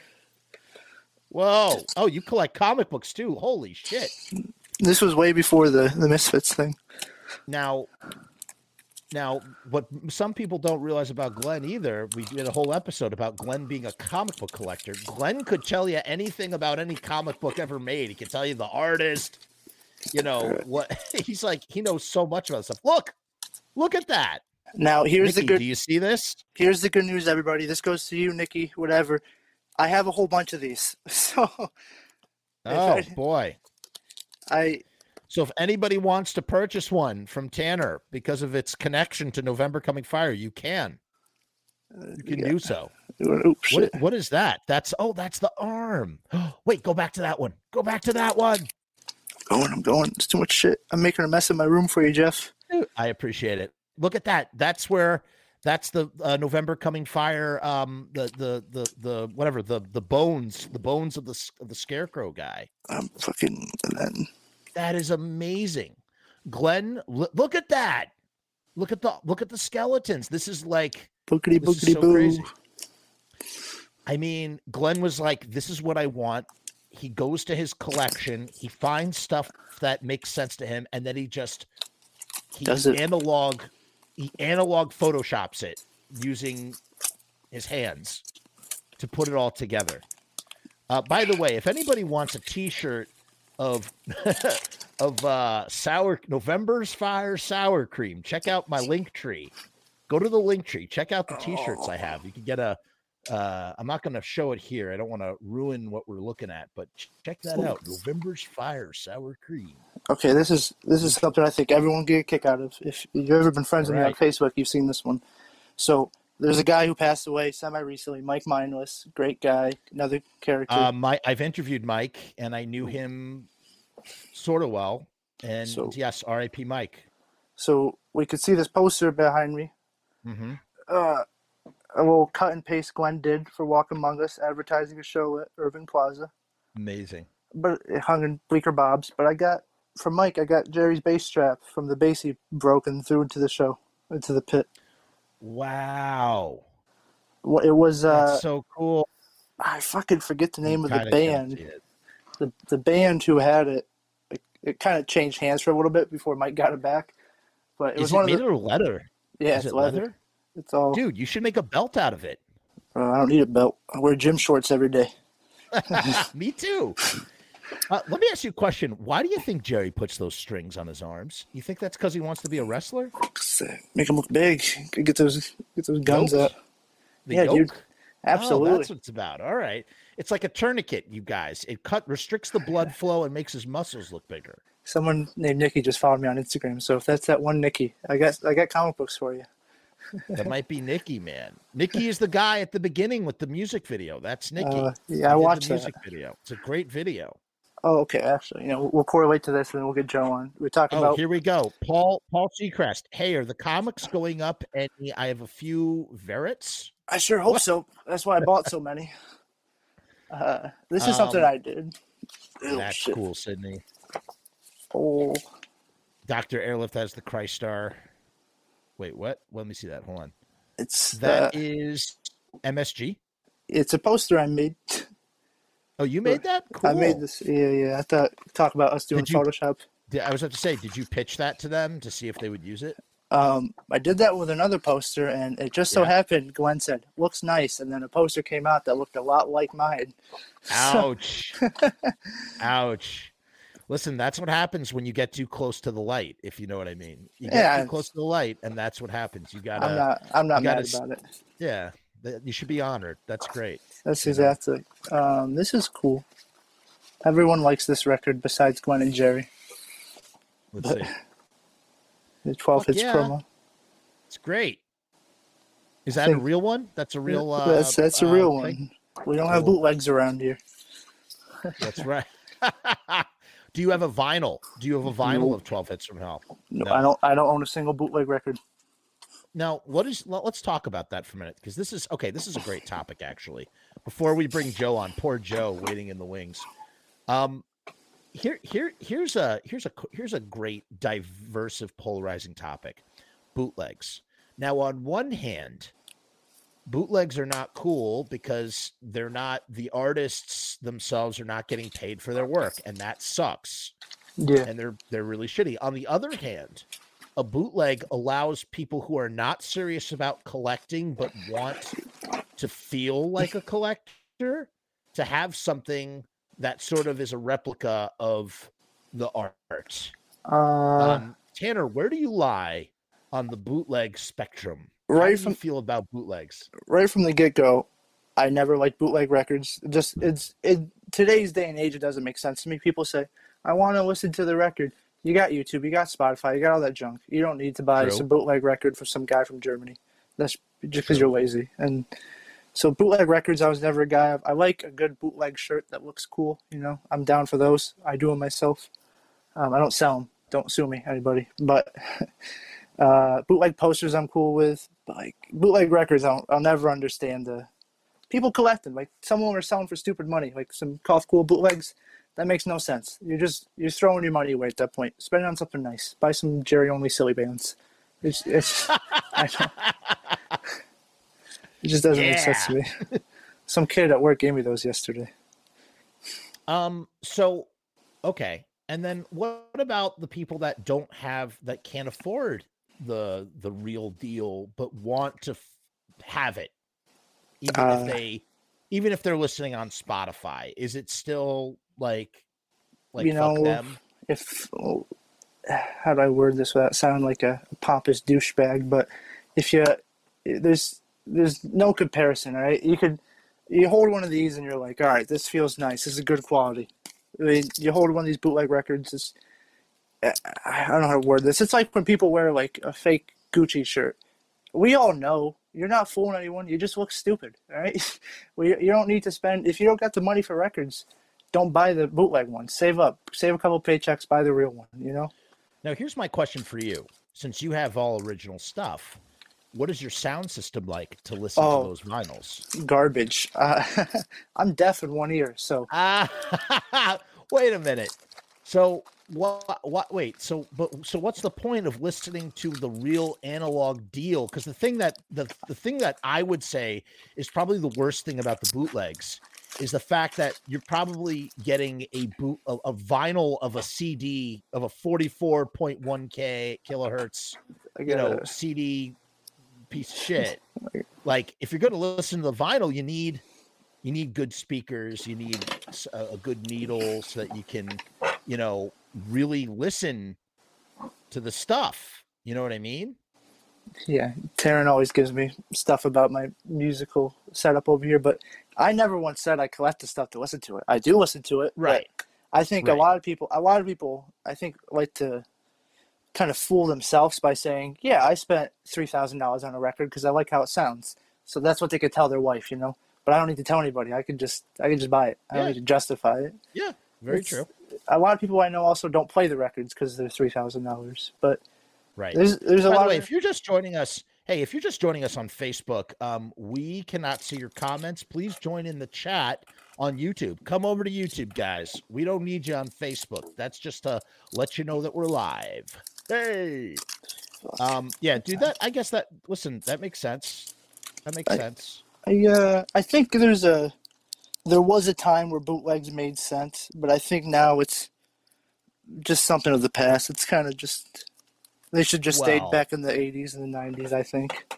Well, but that's the other thing is that whether they're in the past or not, people want them. And ultimately what people want is isn't that like capitalism in its rawest form? Yeah. If people want the thing, they're going to want the thing. And if there's a want, then there's a need. If there's a need, someone's going to fill that need no matter what. And so if that need is going to be filled, it might as well be filled by, say, Glenn Danzig repressing Sam Hain vinyl instead of, allowing, again, the entire catalog is just sitting collecting cobwebs and, it shouldn't. And another thing is, I think a lot of these new guys who are green, who buy the Initium bootleg for $20 at the record store, this is going to sound super insulting, so sorry everyone, but you're just being lazy, all right? Initium was repressed a bunch. You don't want to spend the $2,000 on the red vinyl one? That makes sense. Go buy the fourth press with the whatever you saw on Fiend Collectors for $85, all right? There's a will and a way. It's just how much effort you want to put in. Question. How much is the first press black Initium going for now? I don't know. I think I have one. I do have one. I have no idea. I think I paid $175 for mine a couple of years ago. So okay, so it's not at like red prices or anything. No. It's a good piece of vinyl. You got something there. Oh, I love it. I friggin' love it. Eric brings up an interesting counterpoint to what you're saying. And again, Eric is coming from a 90s perspective. He's saying, respectfully, have to disagree. I started collecting bootlegs in the early 90s before there was any legit copies available. It was a great way to finally be able to hear the tracks that I never heard. And, I can't disagree with that. I think, again, pre-1995, if you want to hear, we talked about this with Greg Fasolino. It was an interesting discovery, but the point of view of if you lived in that time, if you wanted to hear Last Caress, you either needed to have a Beware or you needed to have a bootleg of some kind in order to hear Last Caress. It was the only way. So There's you know, there's 3,000 of these out there in the wild, man. You could have found a beware. wow. I'm kidding.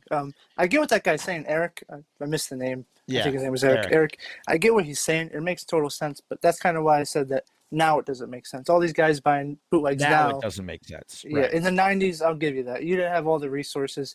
I wouldn't have survived in the 90s. You know, I can't go down the street without Google Maps. So obviously you're looking for, you just wanted to hear the band. So of course you're going to buy a bootleg. It doesn't matter how you Right. hear it. You just want to hear it.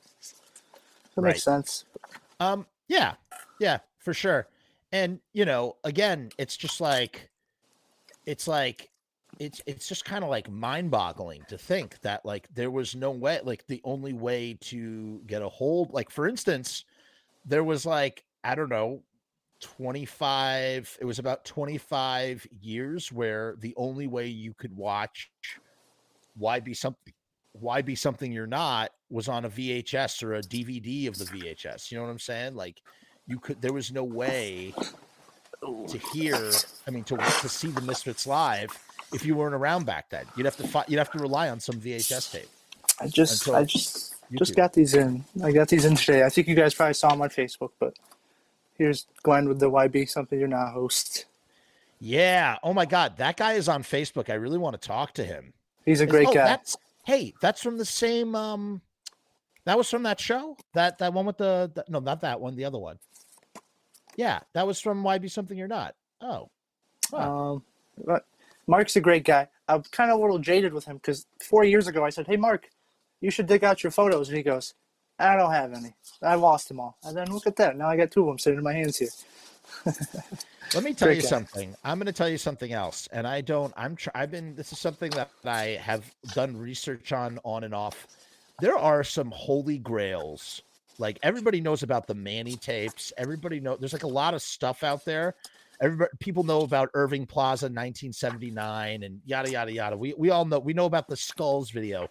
There are some other recordings that I mean, and they are in safekeeping. They are intact. I don't know how to get to them, but they are intact.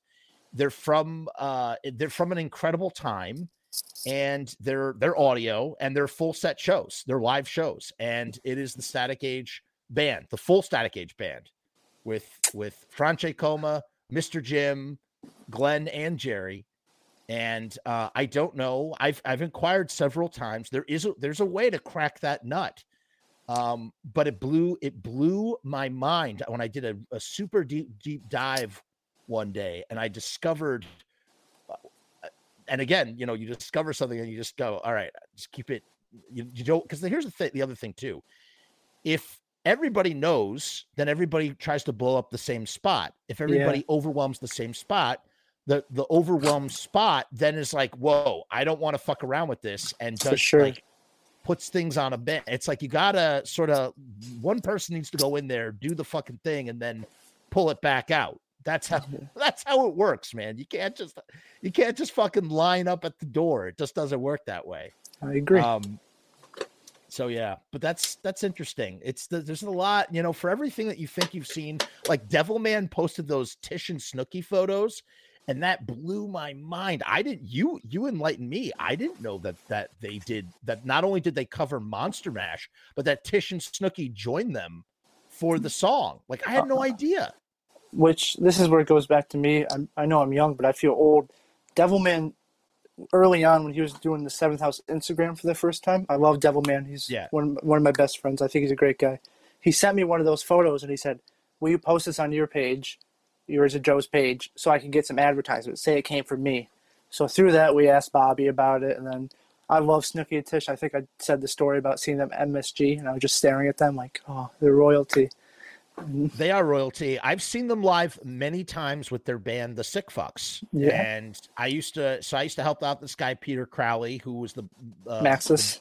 For Maxis Kansas City. That's how, and so I saw a whole bunch of cool stuff, and I helped, Tish and Snooki, they always played the Sick Fucks, but I didn't know, at that time, I didn't know that they opened that show, and I didn't know that they had jumped on stage with the Misfits. I could have interviewed them so many times, and I just didn't know to interview them, and I would feel so stupid. And I mean, they're out there, but I'd love to talk to them about that night. You know who else is a big get I want to get? Screaming Mad George, who lives in From the Japan. Mad, really? Yeah, from the Mad, dude. But he's not like, he's also like done special effects for movies and stuff. He's an amazing dude. I got a couple Mad buddies in George. Japan. If I can pull some strings. I got some guys in Japan. Yeah, let's talk about that. We'll talk about that later. Let's bring Joe on, man. He's freaking poor guy. Bring in. So this guy Joe, he's an enthusiastic young lad like Tanner here, who's super enthusiastic and loves all this shit. And he's always like posting in groups and promoting stuff. And he's just a nice guy. And he's also the drummer. He's the latest drummer for the Undead. I wonder, I'm going to test Joe right now. I'm going to give Joe a test. We're going to see how much of an Undead fan Joe truly is. Joe is a big fan of the band that he drums for. He loves the Undead. And let's get him in. Let's get Joe in. Joe. Oh, shit. Joe, come in. I hope I sent him the text message. I'm not sure. Joe. I'm going vertical. Whoa, look at that. There he is. He just came out of nowhere. Hey. Oh, he's up. What's up? Just text. I can't see Tanner at all, but I can see you, Jeff. So, there we go. There he is. What's up? So I have to add in. We're talking about collections and stuff, and I'm in no way at all like anywhere close to Tanner's collection and stuff. But I have I have a lot of stuff that's very sentimental with me. So do you mind if I show some of those? It's nothing huge, but let's see. Joe's got the coolest shit. Yeah. The first thing I'm going to show is these. These are the last sticks Joey Image played with at the last time he ever played on stage live. And the way I got these was, of course, with Bobby. Yeah. So, and I mean, people probably know because I post like an idiot on Facebook. But I played drums in the Undead with Bobby, and we did 2 benefit shows for Joey. And the first one was in Brooklyn. The second one was in Pennsylvania. So at the New York show, Joey came down because our bass player at the time, Johnny, was really, really, really good friends with Joey and knew him like 20, 30 years before he even joined the Undead and stuff. So, Joey goes up. It's an honor. It was an honor for him to be there and to meet him. I got my stuff signed, thankfully. It's unfortunate he passed. It's really upsetting that he's gone. But so, yeah, Joey plays on stage, and I guess him and Johnny must have been bullshitting by the bar while I'm talking to friends and such. And he just comes up behind me, taps me on the shoulder. And then I have Bobby on my right, and Joey's coming up to me on my left. He goes, "Here, just have these." And it was the sticks that he used on stage the last time he ever played live. And he played Night of Living Dead and Horde Business that night. It was really cool seeing half of my personal favorite Misfits lineup reunite. The second thing I have,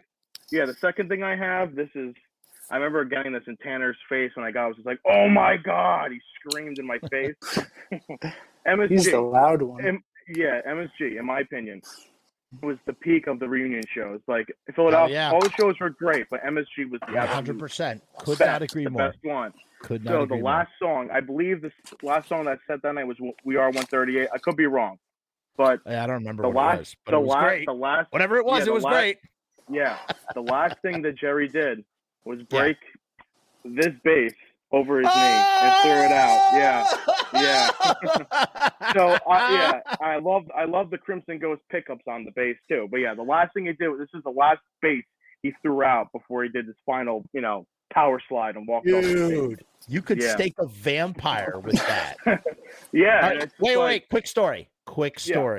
Yeah. All right. Here's my quick story. Riot Fest Chicago 2016. He throws up the bass at the end. I didn't see this. My friends saw this. Eyewitness account. I did not see this. 9 guys, something like 9 guys are all holding on to that bass, trying to... Can I tie that in with you? Tanner knows the story. Go ahead. I was front row center at Riot Fest. Yeah. I caught the bass when he threw it originally, but the fucking security guard in front of me ripped it out of my hands because he saw 9 people were converging onto this one bass. So I got screwed out having the Riot Fest bass, but I got the MSG one, which I prefer. Wait, so can you confirm what my friend was saying though? If you were right there, that's what happened, right? Yep, like 9-10 people just converged. Even with this bass, I fought like about 5 people jump like dogs on a bone, dogs on a fucking bone. Somehow that is so I got cool. Dude, good for you. We're Dude, really that is friends. so awesome, man. That's phenomenal. Let me see it again. Show us again. Yeah, it's so cool because me and Tanner have really good friends named DJ and Nico, and they're like Yeah. they're front row with us all the time and stuff. And I just remember just walking up and like, yeah, because they got, I believe, then Nico got a bass too, right, Tanner? Yeah, Or by then them at the end of the show. he Because me and Tanner were the guy. Go first. they got one too, and then little Jerry got the headstock. Yeah, you Ah, want to see the back? Doesn't little Jerry can Standard get off. whatever he wants at any time. I mean, Yeah. come So on. let me finish. So Nico Nico got one too, and Oh. yeah, and so he walks up and he's like, hey, and I'm like, hey, at the same time. And the cool thing about it, well, one of the coolest things is this tape is glow in the dark. So when I first Yeah. came home that night, I put it up against like the wall and Yeah. it was glow. I'm like, wow, it's so cool. I got two more things. One thing. Wait. Stupid. Putting a pin. Yeah. Hold on. 1 second. Wait, Yeah, go ahead. 1 second. Go ahead. Question Mhm. number one. Theoretically, because you have most of that bass, you could reconstruct the bass in some way, shape, or form. I could, but I don't want to because I don't want to because I have the mental image of Jerry right there in front of me, breaking it over his knee and then throwing it out.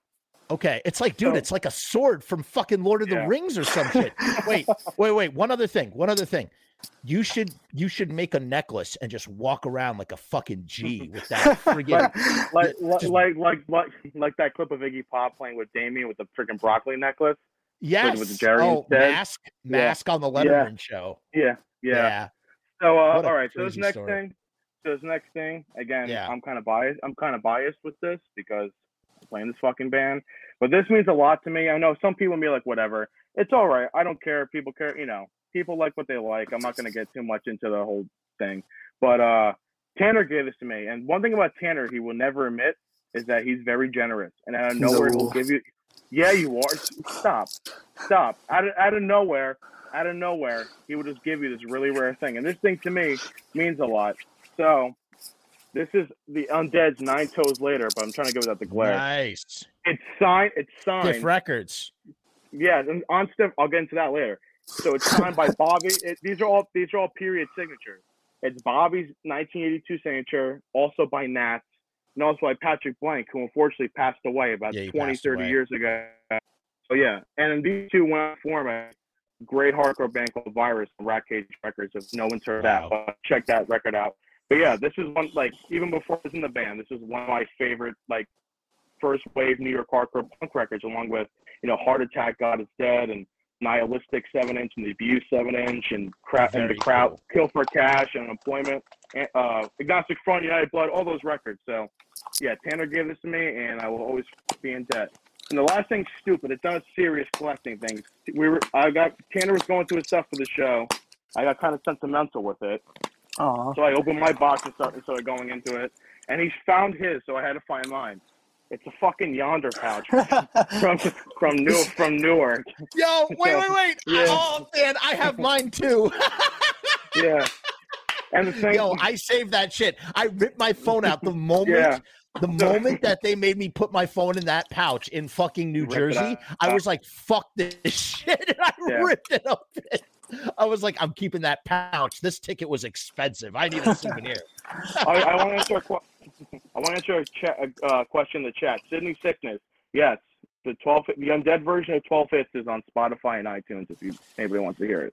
Yeah, but, originally that was on MySpace for many years. I remember when he dropped it in 2007, and for some reason he could never actually. By the way, Tanner, I don't want to put you on blast, but your gum chewing, you got to chew with that. Yeah. So sorry, buddy. I appreciate you. I'm sorry about that. I was muting your mic, and I didn't want to mute you in case you said anything. So I sorry. My fault. No, it's okay. Don't worry about it. It's cool. He, for some reason, he could not put out 12 Hits from Hell for years. Like, he released it for free on MySpace, along with Delta Dungeon, which is why I asked him when I came to his house, his mom's house. I was like, dude, you got to play Delta Dungeon on video for me. He has a recording of Delta Dungeon somewhere. I don't know what happened to it. No, he probably doesn't have it anymore. He doesn't have it anymore. Now, but question, why, how did 12 Hits from Hell finally get released on Spotify. It's awesome. I'm glad it happened. Well, he had it on his computer. And I'm like, Mm-hmm. hey, Bobby, do you have, this is like 2017. I'm like, hey, do you have that? Mhm. They went, yeah. I'm like, oh, can you burn a CD for me? They go, oh, yeah. Well, he said, sure. He did it. I made myself a copy. Well, I got myself a copy from him, and I made a copy for Tanner. And me and Tanner were like the first people to hear him, like hear it again at least.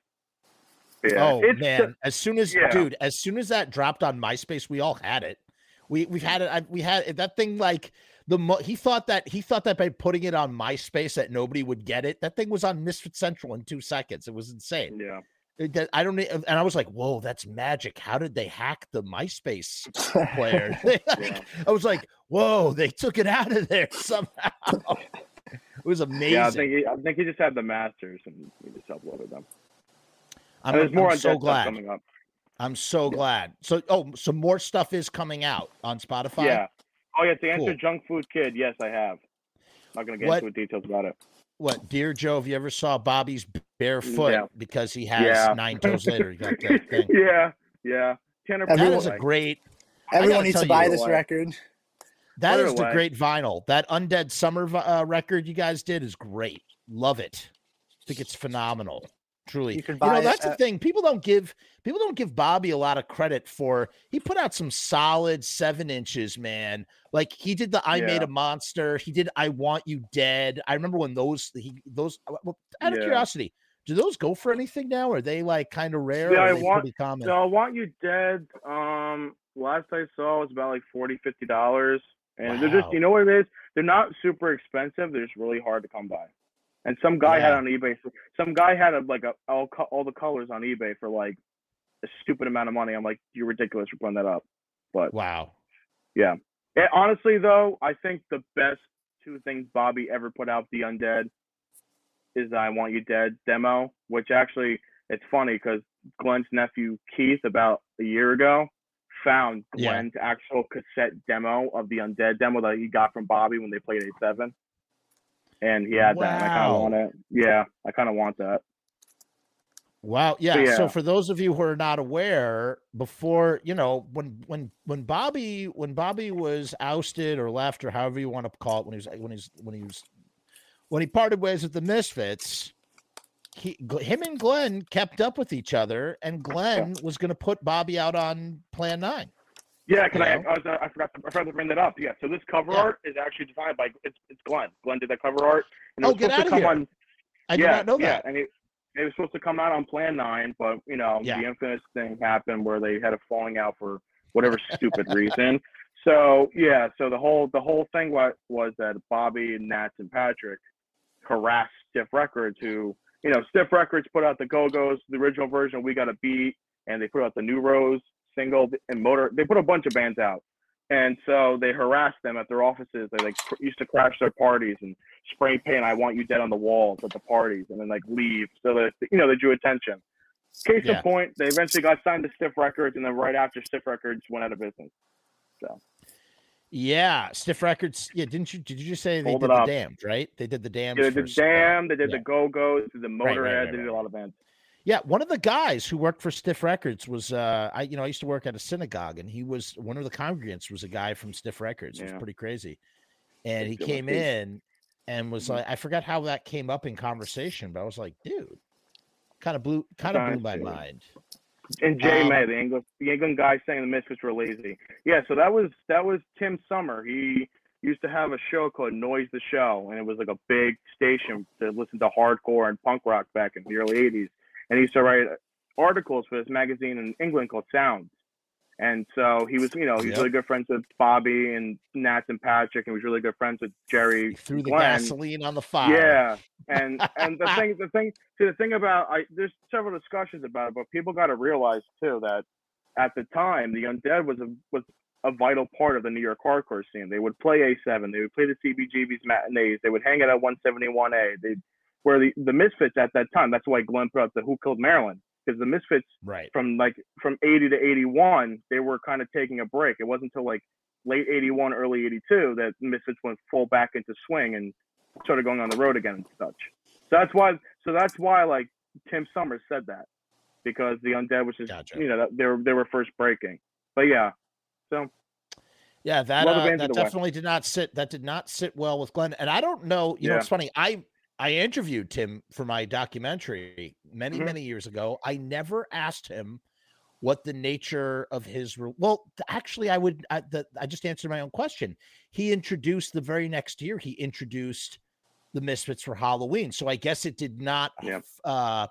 affect his relationship with Mhm. the Misfits because Yeah, he had them on apparently- the show again. So Yeah, Bobby goes wait because Bobby did that show. Well, he did that show. The Drew Stones and New York Hardcore Chronicles live. It's actually I a great haven't interview. finished it, man. I Oh, haven't finished it he yet. goes- I am about halfway goes, through. He goes really into the Misfits and stuff, and it's not like Oh, stupid good. questions. It goes really into it. So yeah, he went on there and said that it was like Michael Alago, who booked that because Alago used to book the Ritz. So it's more of Alago didn't. Well, the thing about I guess people really didn't realize that the Misfits and the Undead were having a beef at that specific time. The way Bobby's told me, he just said it was really out of nowhere. Which I mean, I get why Glenn got upset. He has all the thought right it was to be fun. upset. Bobby thought it Yeah, was a fun yeah. thing. He didn't think it Exactly, was a exactly. serious And situation. there's a great story he actually said at the show the other day where he at the show because he thought the Misfits were joking and they weren't. Yes. They seriously fucking hated him. They wanted to kill him, and the Doyle because they were throwing beers and stuff. Yep. And Doyle throws a full beer can from the stage. Sure did. And hit Bobby right center, and Bobby went flying back. But yeah. Now this is actually the next part of that story is on tape, and it's on Umatic tape, and I believe the tape is now lost to time. Yeah, the only There's song a there recording of Yeah. Bobby gets pulled into the back room. He's lying flat on a table, and he's convinced everybody that he's paralyzed, and he's not actually paralyzed, but he's playing a joke. His mom and dad are in the room, and he's I've never winking heard at them, and they know what's up. That's how Bobby tells the story. Bobby's really good at telling. Yeah. He's I've very never good at it. I've never asked him about that because the only thing of those tapes Oh, that it's exist anymore crazy. is I Want You, which was on the one Undead comp. I forget what one, but it was on there. Which Well, is a song I don't they never know if recorded. I don't know if the show was. I don't believe the show was recorded, but the backs, like the behind the scenes of what was going on. I guess it was upstairs. All of that was on Umatic tape, and I believe it's now lost to time forever. We will never see that tape. For those who don't know, Umatic tape is like a thicker version of VHS tape. It's like a proto VHS tape. It's not the exact size of VHS tape, and that tape is gone. But I just want to answer Robbie's question. No, he is not. Sure. I try not to bring that period up. Bobby ever tell Joe the story where Doyle gave him his Annihilator, a chiller for his wedding, and then George spilled her beer all over it? No, I don't really ask him about that period of his life. I was there. I was in that room. Robbie was in that room. Robbie saw things from a different angle than I saw. It's funny. There's a photo of Chud, Doyle, and Michael Graves, like all frowning at the camera. And I was standing right off at the side. I saw them take that photo. And it's amazing how that was like I guess that was like that day was kind of a pretty big deal because you had so many of those guys all in the same place. Everybody was there. Like they were all in this room together. They didn't want to necessarily be in the room together, but they were in that room together. I think Robbie made mention that I think Erie Vaughn lit up a cigarette and Bobby was not happy if Bobby doesn't like smokers, doesn't like the smoke. Well, I I'm think the he same has way. he has respiratory problems. That's why he gets it's weird, man. Like I never see anybody have it. Like if you like light up a cigarette series next to him, like he like completely loses his voice. It's strange. But that's a lot of singers, man. A lot of singers have that issue, and they're like, "Do not smoke around me because it will fuck with my voice." I think Glenn is like that too. Yeah, could be. I've heard my mutual friends have said he hates cigarette smoke. But to answer Bow to the Broken, he's confusing two stories. So yeah, Doyle was getting hit, so they were just throwing stuff back at Bobby. The head over the guitar, that was San Francisco. They were harassing the legendary San Fran incident. Yeah, and then Doyle smashed the guitar over the kid's head, and I think Glenn said in an interview that was Bobby hired cronies or something like that. I remember reading on Oh Central yeah, years that's ago. bullshit, man. Bobby didn't hire. I'm not. Bobby I'm not. didn't I'm not hire going to anything. comment. I'm not going to comment on that. But In one of my interviews, I forget. I asked Bobby about it, and he was like, he had heard about it. I mean, it was a big. Listen, it definitely Yeah. spread. It spread around. You know, spread Mhm. around. So Joe, do you first of all, what's up with the Undead right now? Is like the Undead doing? You guys making like getting ready to make some moves? Like they you guys re-recorded an album, right? Like a new Yeah, album is coming out. yeah. So right now we're taking a bit of a break. Bobby said on the show the other day, his wife has cancer, so we were kind of Yes. playing. Yeah, we're playing it safe with that.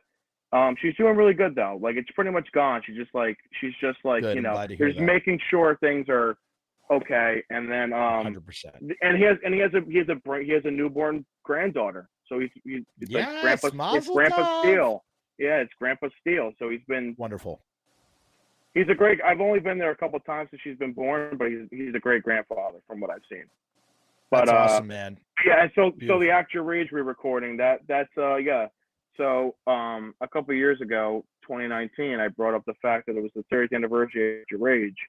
So we started doing it live, front to back in the set for like the 30th anniversary, and then Bobby came up with the idea that actually no, I said we should re-record it because Bobby's always talking about how he never really got the right sound he wanted. Like that record is very rushed because he did in recording school and stuff, and a lot of the parts he was intending to do never came to fruition. He couldn't polish it in time.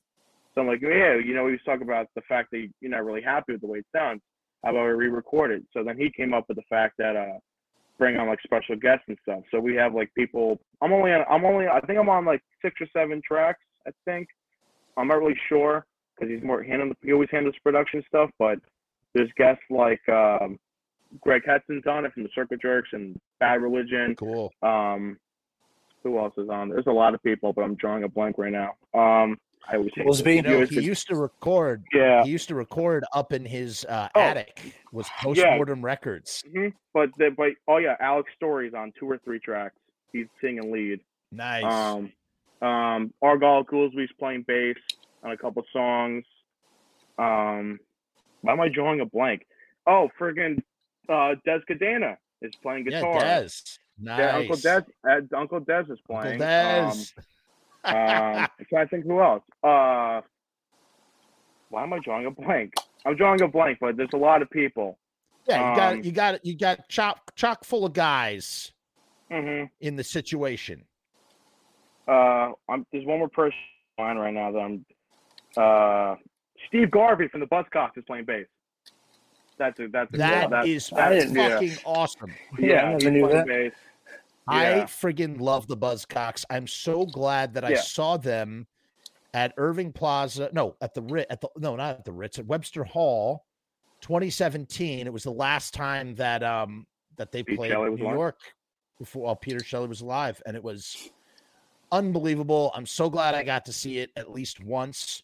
Mm-hmm. It was like it was majestic, man. When they played Why Mhm. Can't I Touch It, and everybody's like goes from just like losing their minds to like gently bouncing in the crowd. They played every song I wanted to hear except for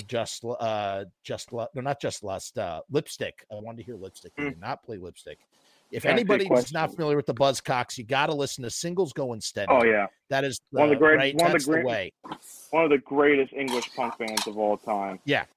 By Yeah. far. I'm trying to see questions. I think I saw Robbie asked the doctor. I'm assuming Chud. No, we're moving on. The who?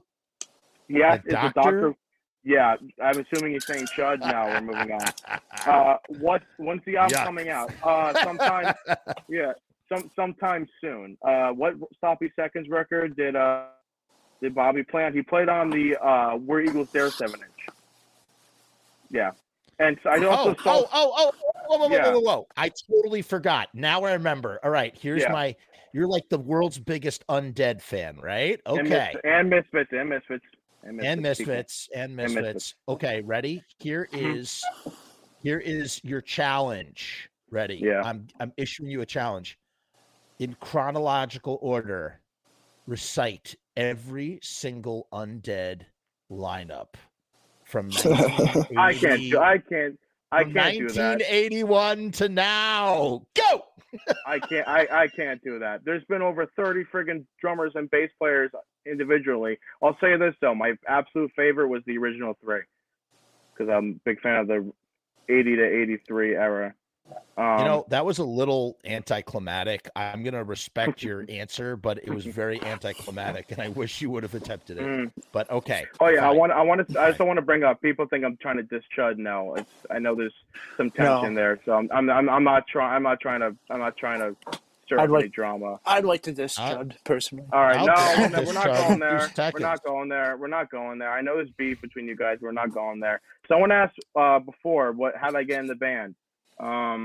It's easy. Me and Tanner were Misfits geeks, and he actually convinced me to start a Facebook, and so I joined Facebook, and the first person, one of the first people I friended that accepted my request was Bobby. I saw he posted that he's looking for a drummer.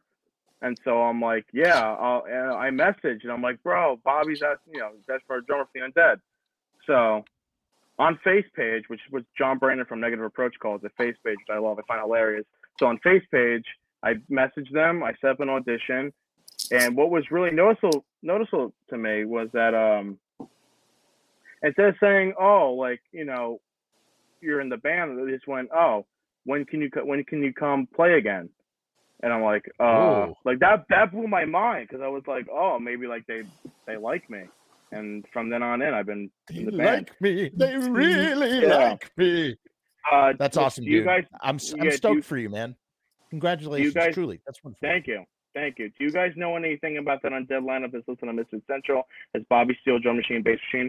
That was just him. I think I'm not sure. I'm just taking a guess. He didn't have a band. It was 1992. Yeah. He didn't have a band, and he wanted to play some shows and stuff. Exactly. I also think he was frustrated at the point, because I remember a couple of the members around them. I'm not exactly sure, but he had like a bad run of people playing. Like there were a lot of drama. Like they were a lot of trouble. No, Eddie. No, nothing with Eddie or Tim. It was after them. Oh, gotcha. I got to tell you. Yeah. I am a big fan. I know that sounds kind of silly, like, oh, it's just him with a bass and drum machine. There is a crop of, I guess you would call it this is punk rock today.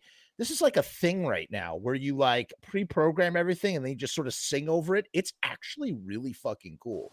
Like there's a lot of, like, for instance, a band of now disgraced and leaves a gaping hole in my heart, No Bunny, who they do a drum machine. He had a drum machine on some tracks, and it was pretty bad, man. Like when I say bad, I mean good. Not like, it's funny. I actually, who I think does a really bad job with the drum machine on Final Descent is Glenn. Does not like the drum machine does not go with the Final Descent tracks. And if you watch, for my Patreons already know, they've seen it on my thing. I did a Final Descent reaction video, and just doesn't work. A little bit. The videos I have seen of him playing drums to the Undead have been awesome. Good solid drum coming from German. Thank you. I appreciate that. I really do. You do a great job. Thank you. You do a great job, I really Joe. appreciate it. I really appreciate it. Yeah, man. Thank you. So what holds the future? You guys got everything on hold. Diana's health comes first, of course. Yeah.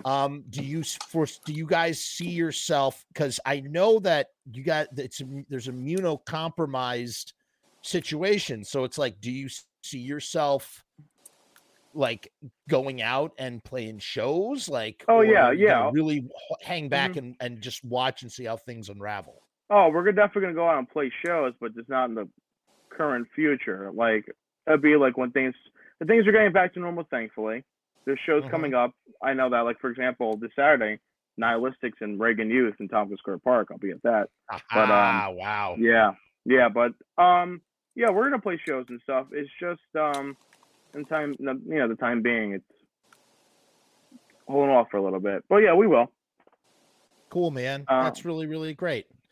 Do you do anything else? Like, first of all, you had been playing drums before you were in the Undead? Yeah. So are you in any other, do you do anything else besides the Undead? Any other bands you're involved with?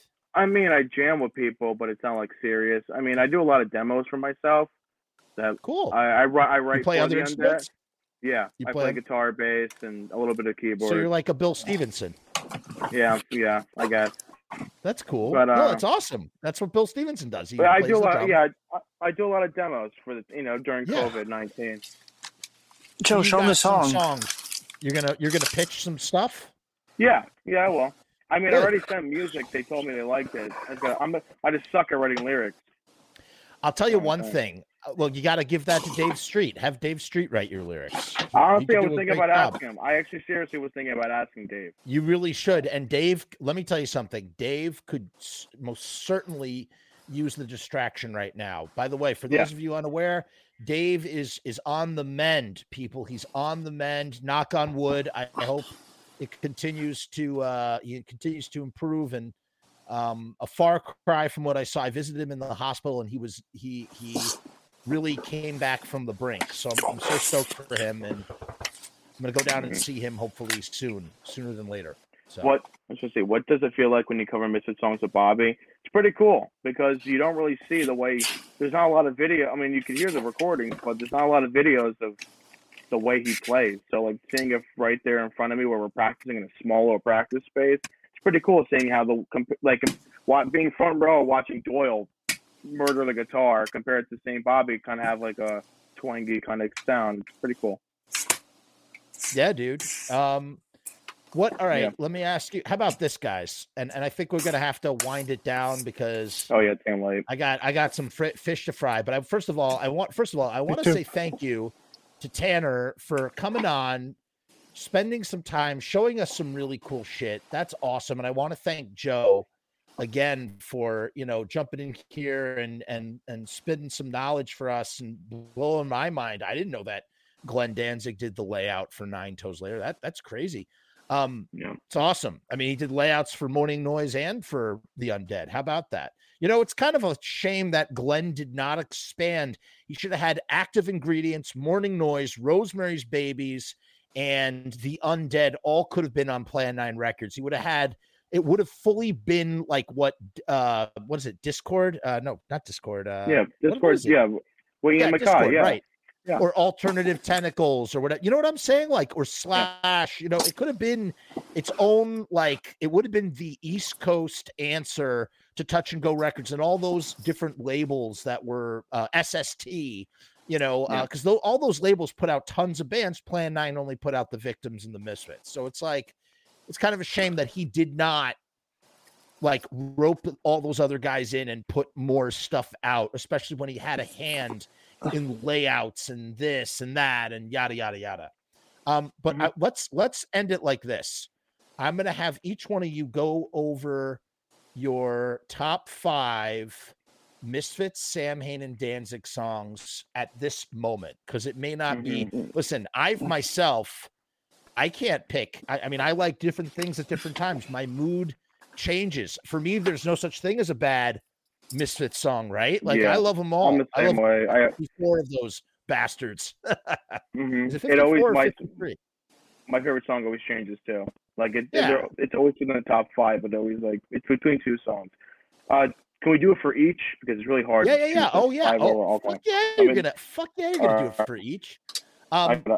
Before you go, do 5 Misfits, 5 Samhain, and 5 Danzig, and because we'll do 5 Undead too, since we have Joe here and he's the drummer for the Undead. Okay. Sure. All right. Who wants to go first? Tanner, you go first. I'm still thinking about it. I want everyone to know that Joe, at least once a week, texts me a list of like 30 songs. He's like, put these in order, how you like them. So he's got this. He's gonna win this one already. But if we're gonna, it's not a contest, Tanner. It's not a contest. No. I'm gonna. I mean, in the sense of actually knowing what he's talking about, I got to think about this. If we're going, do you want me to fill the dead air for a little bit while you guys think about it? Here, let's go to some comments. We'll go to some comments for a few minutes, and you guys think about it, okay? And then we'll go back. Let's see. By the way, I just want to.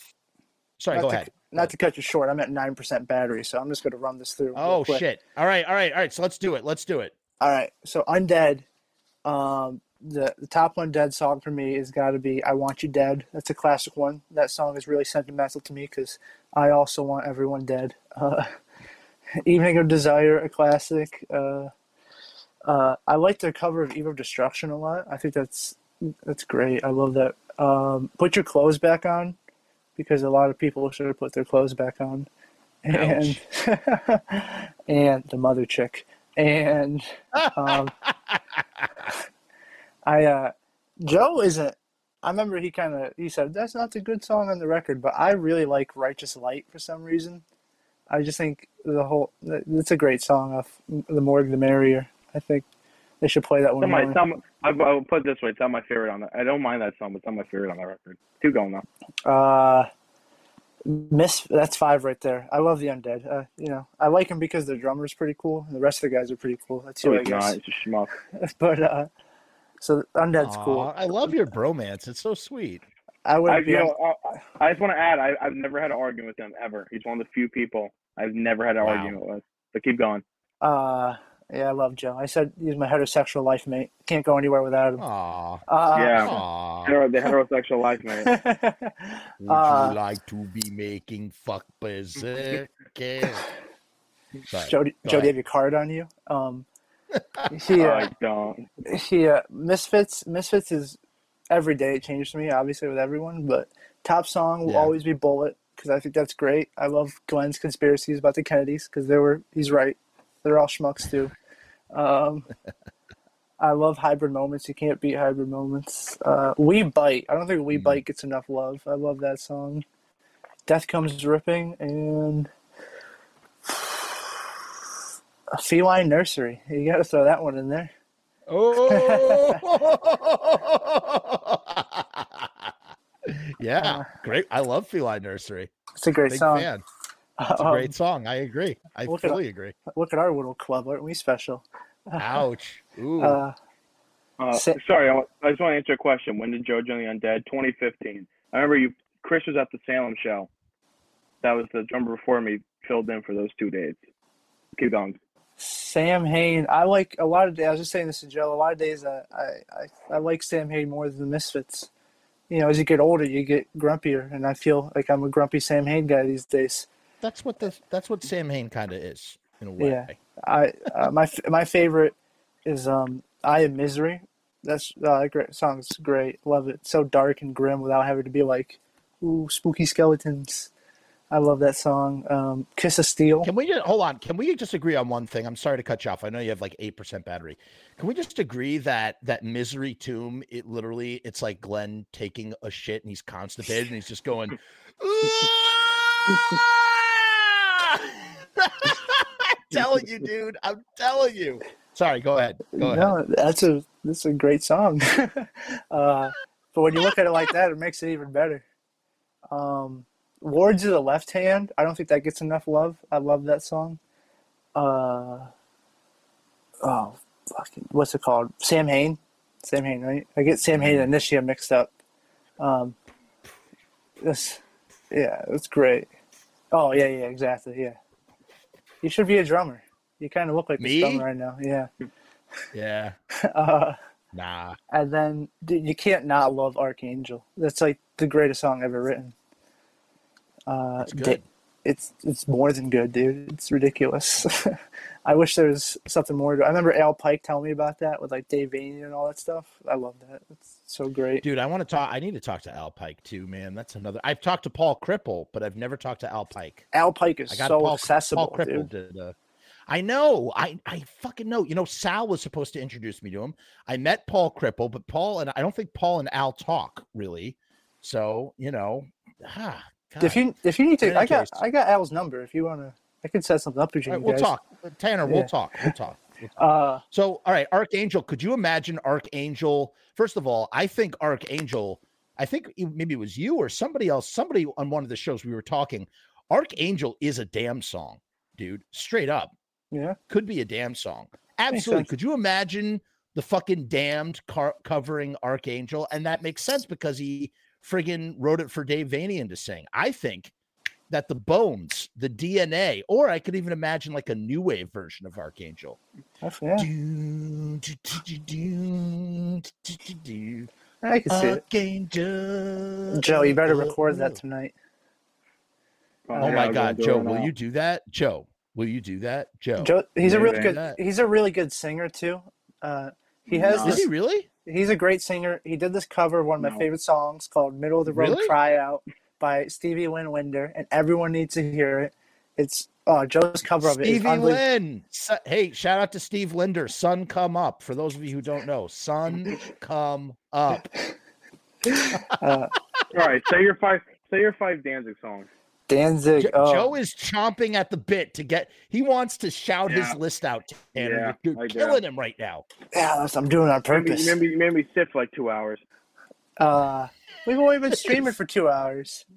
Danzig. 2 hours and 38 minutes. Oh, it says 2 hours and 8 for me. That's my fault. Danzig. My top Danzig song is "Tired of Being Alive."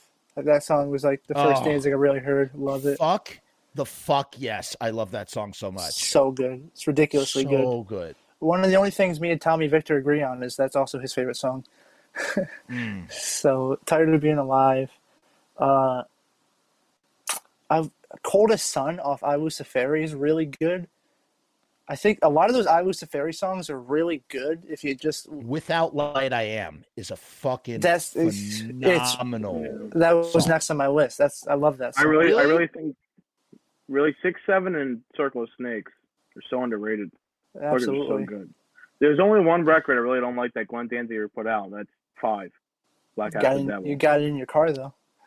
I do have it in my car. I really like the song "Seventh House," but it's not horrible. It's not the worst thing I've heard. But I got a great story about the song "Seventh House." Hold on, Tanner, did you finish? I got 2 more. "Rebel Spirits" off Death Red Sabios. I love that song. Oh, yeah. I think you're talking about Black Aria. I was like, no, that's Black Aria is one of my favorite records though. And if it counts, what's it called? "You and Me." You know, like Glenn Danzig and the Polyfury. I will count that. That is, I love his band. I will count that. That's my favorite stuff he does. Slow. All right. Spooky. I'm going because it's getting late. I want to hold people up. He's going because he wants to do it. Go, Thirsty. Joe. I need more water. Go, Joe. So, go, Joe. All right, stop. So 5 undead songs. Let's see. I'm not gonna put them in order because I like when I make a top 5. I pretty much like except from the number 1 spot. I like all the songs kind of equally. The same way. So easy. "Life of Our Own," "I Want You Dead," "My Kind of Town," "When the Evening Comes."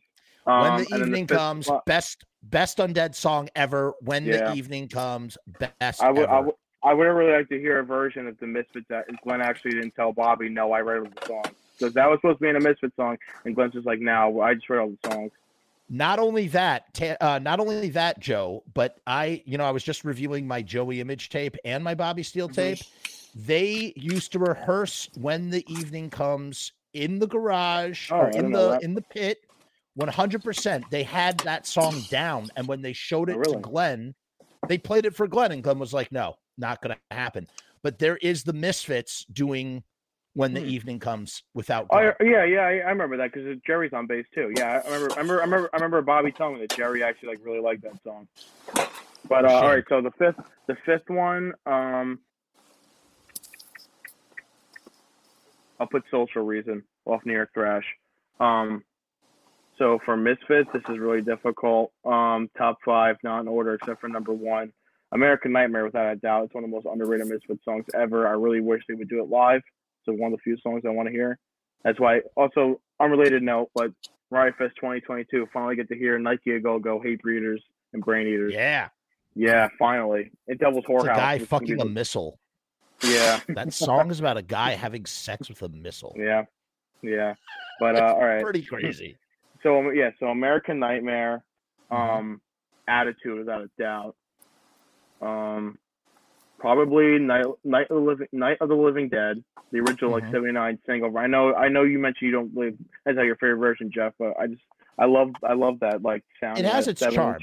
It has its charm. Yeah. I Turn to a Martian easily, which is Bobby's favorite Misfit song, and Astro Zombies is without a doubt my favorite Misfit song. Very cool. Sam Hain, Black Dream, easily. Archangel, of course. Yeah. The song Sam Hain. That's 3. Human Pony Girl, and without a doubt my favorite Sam Hain song is Kiss of Steel. I love Kiss of Steel. Human Pony Girl. Yeah. I have that song there. That's a great track. Dude, it's such a great track.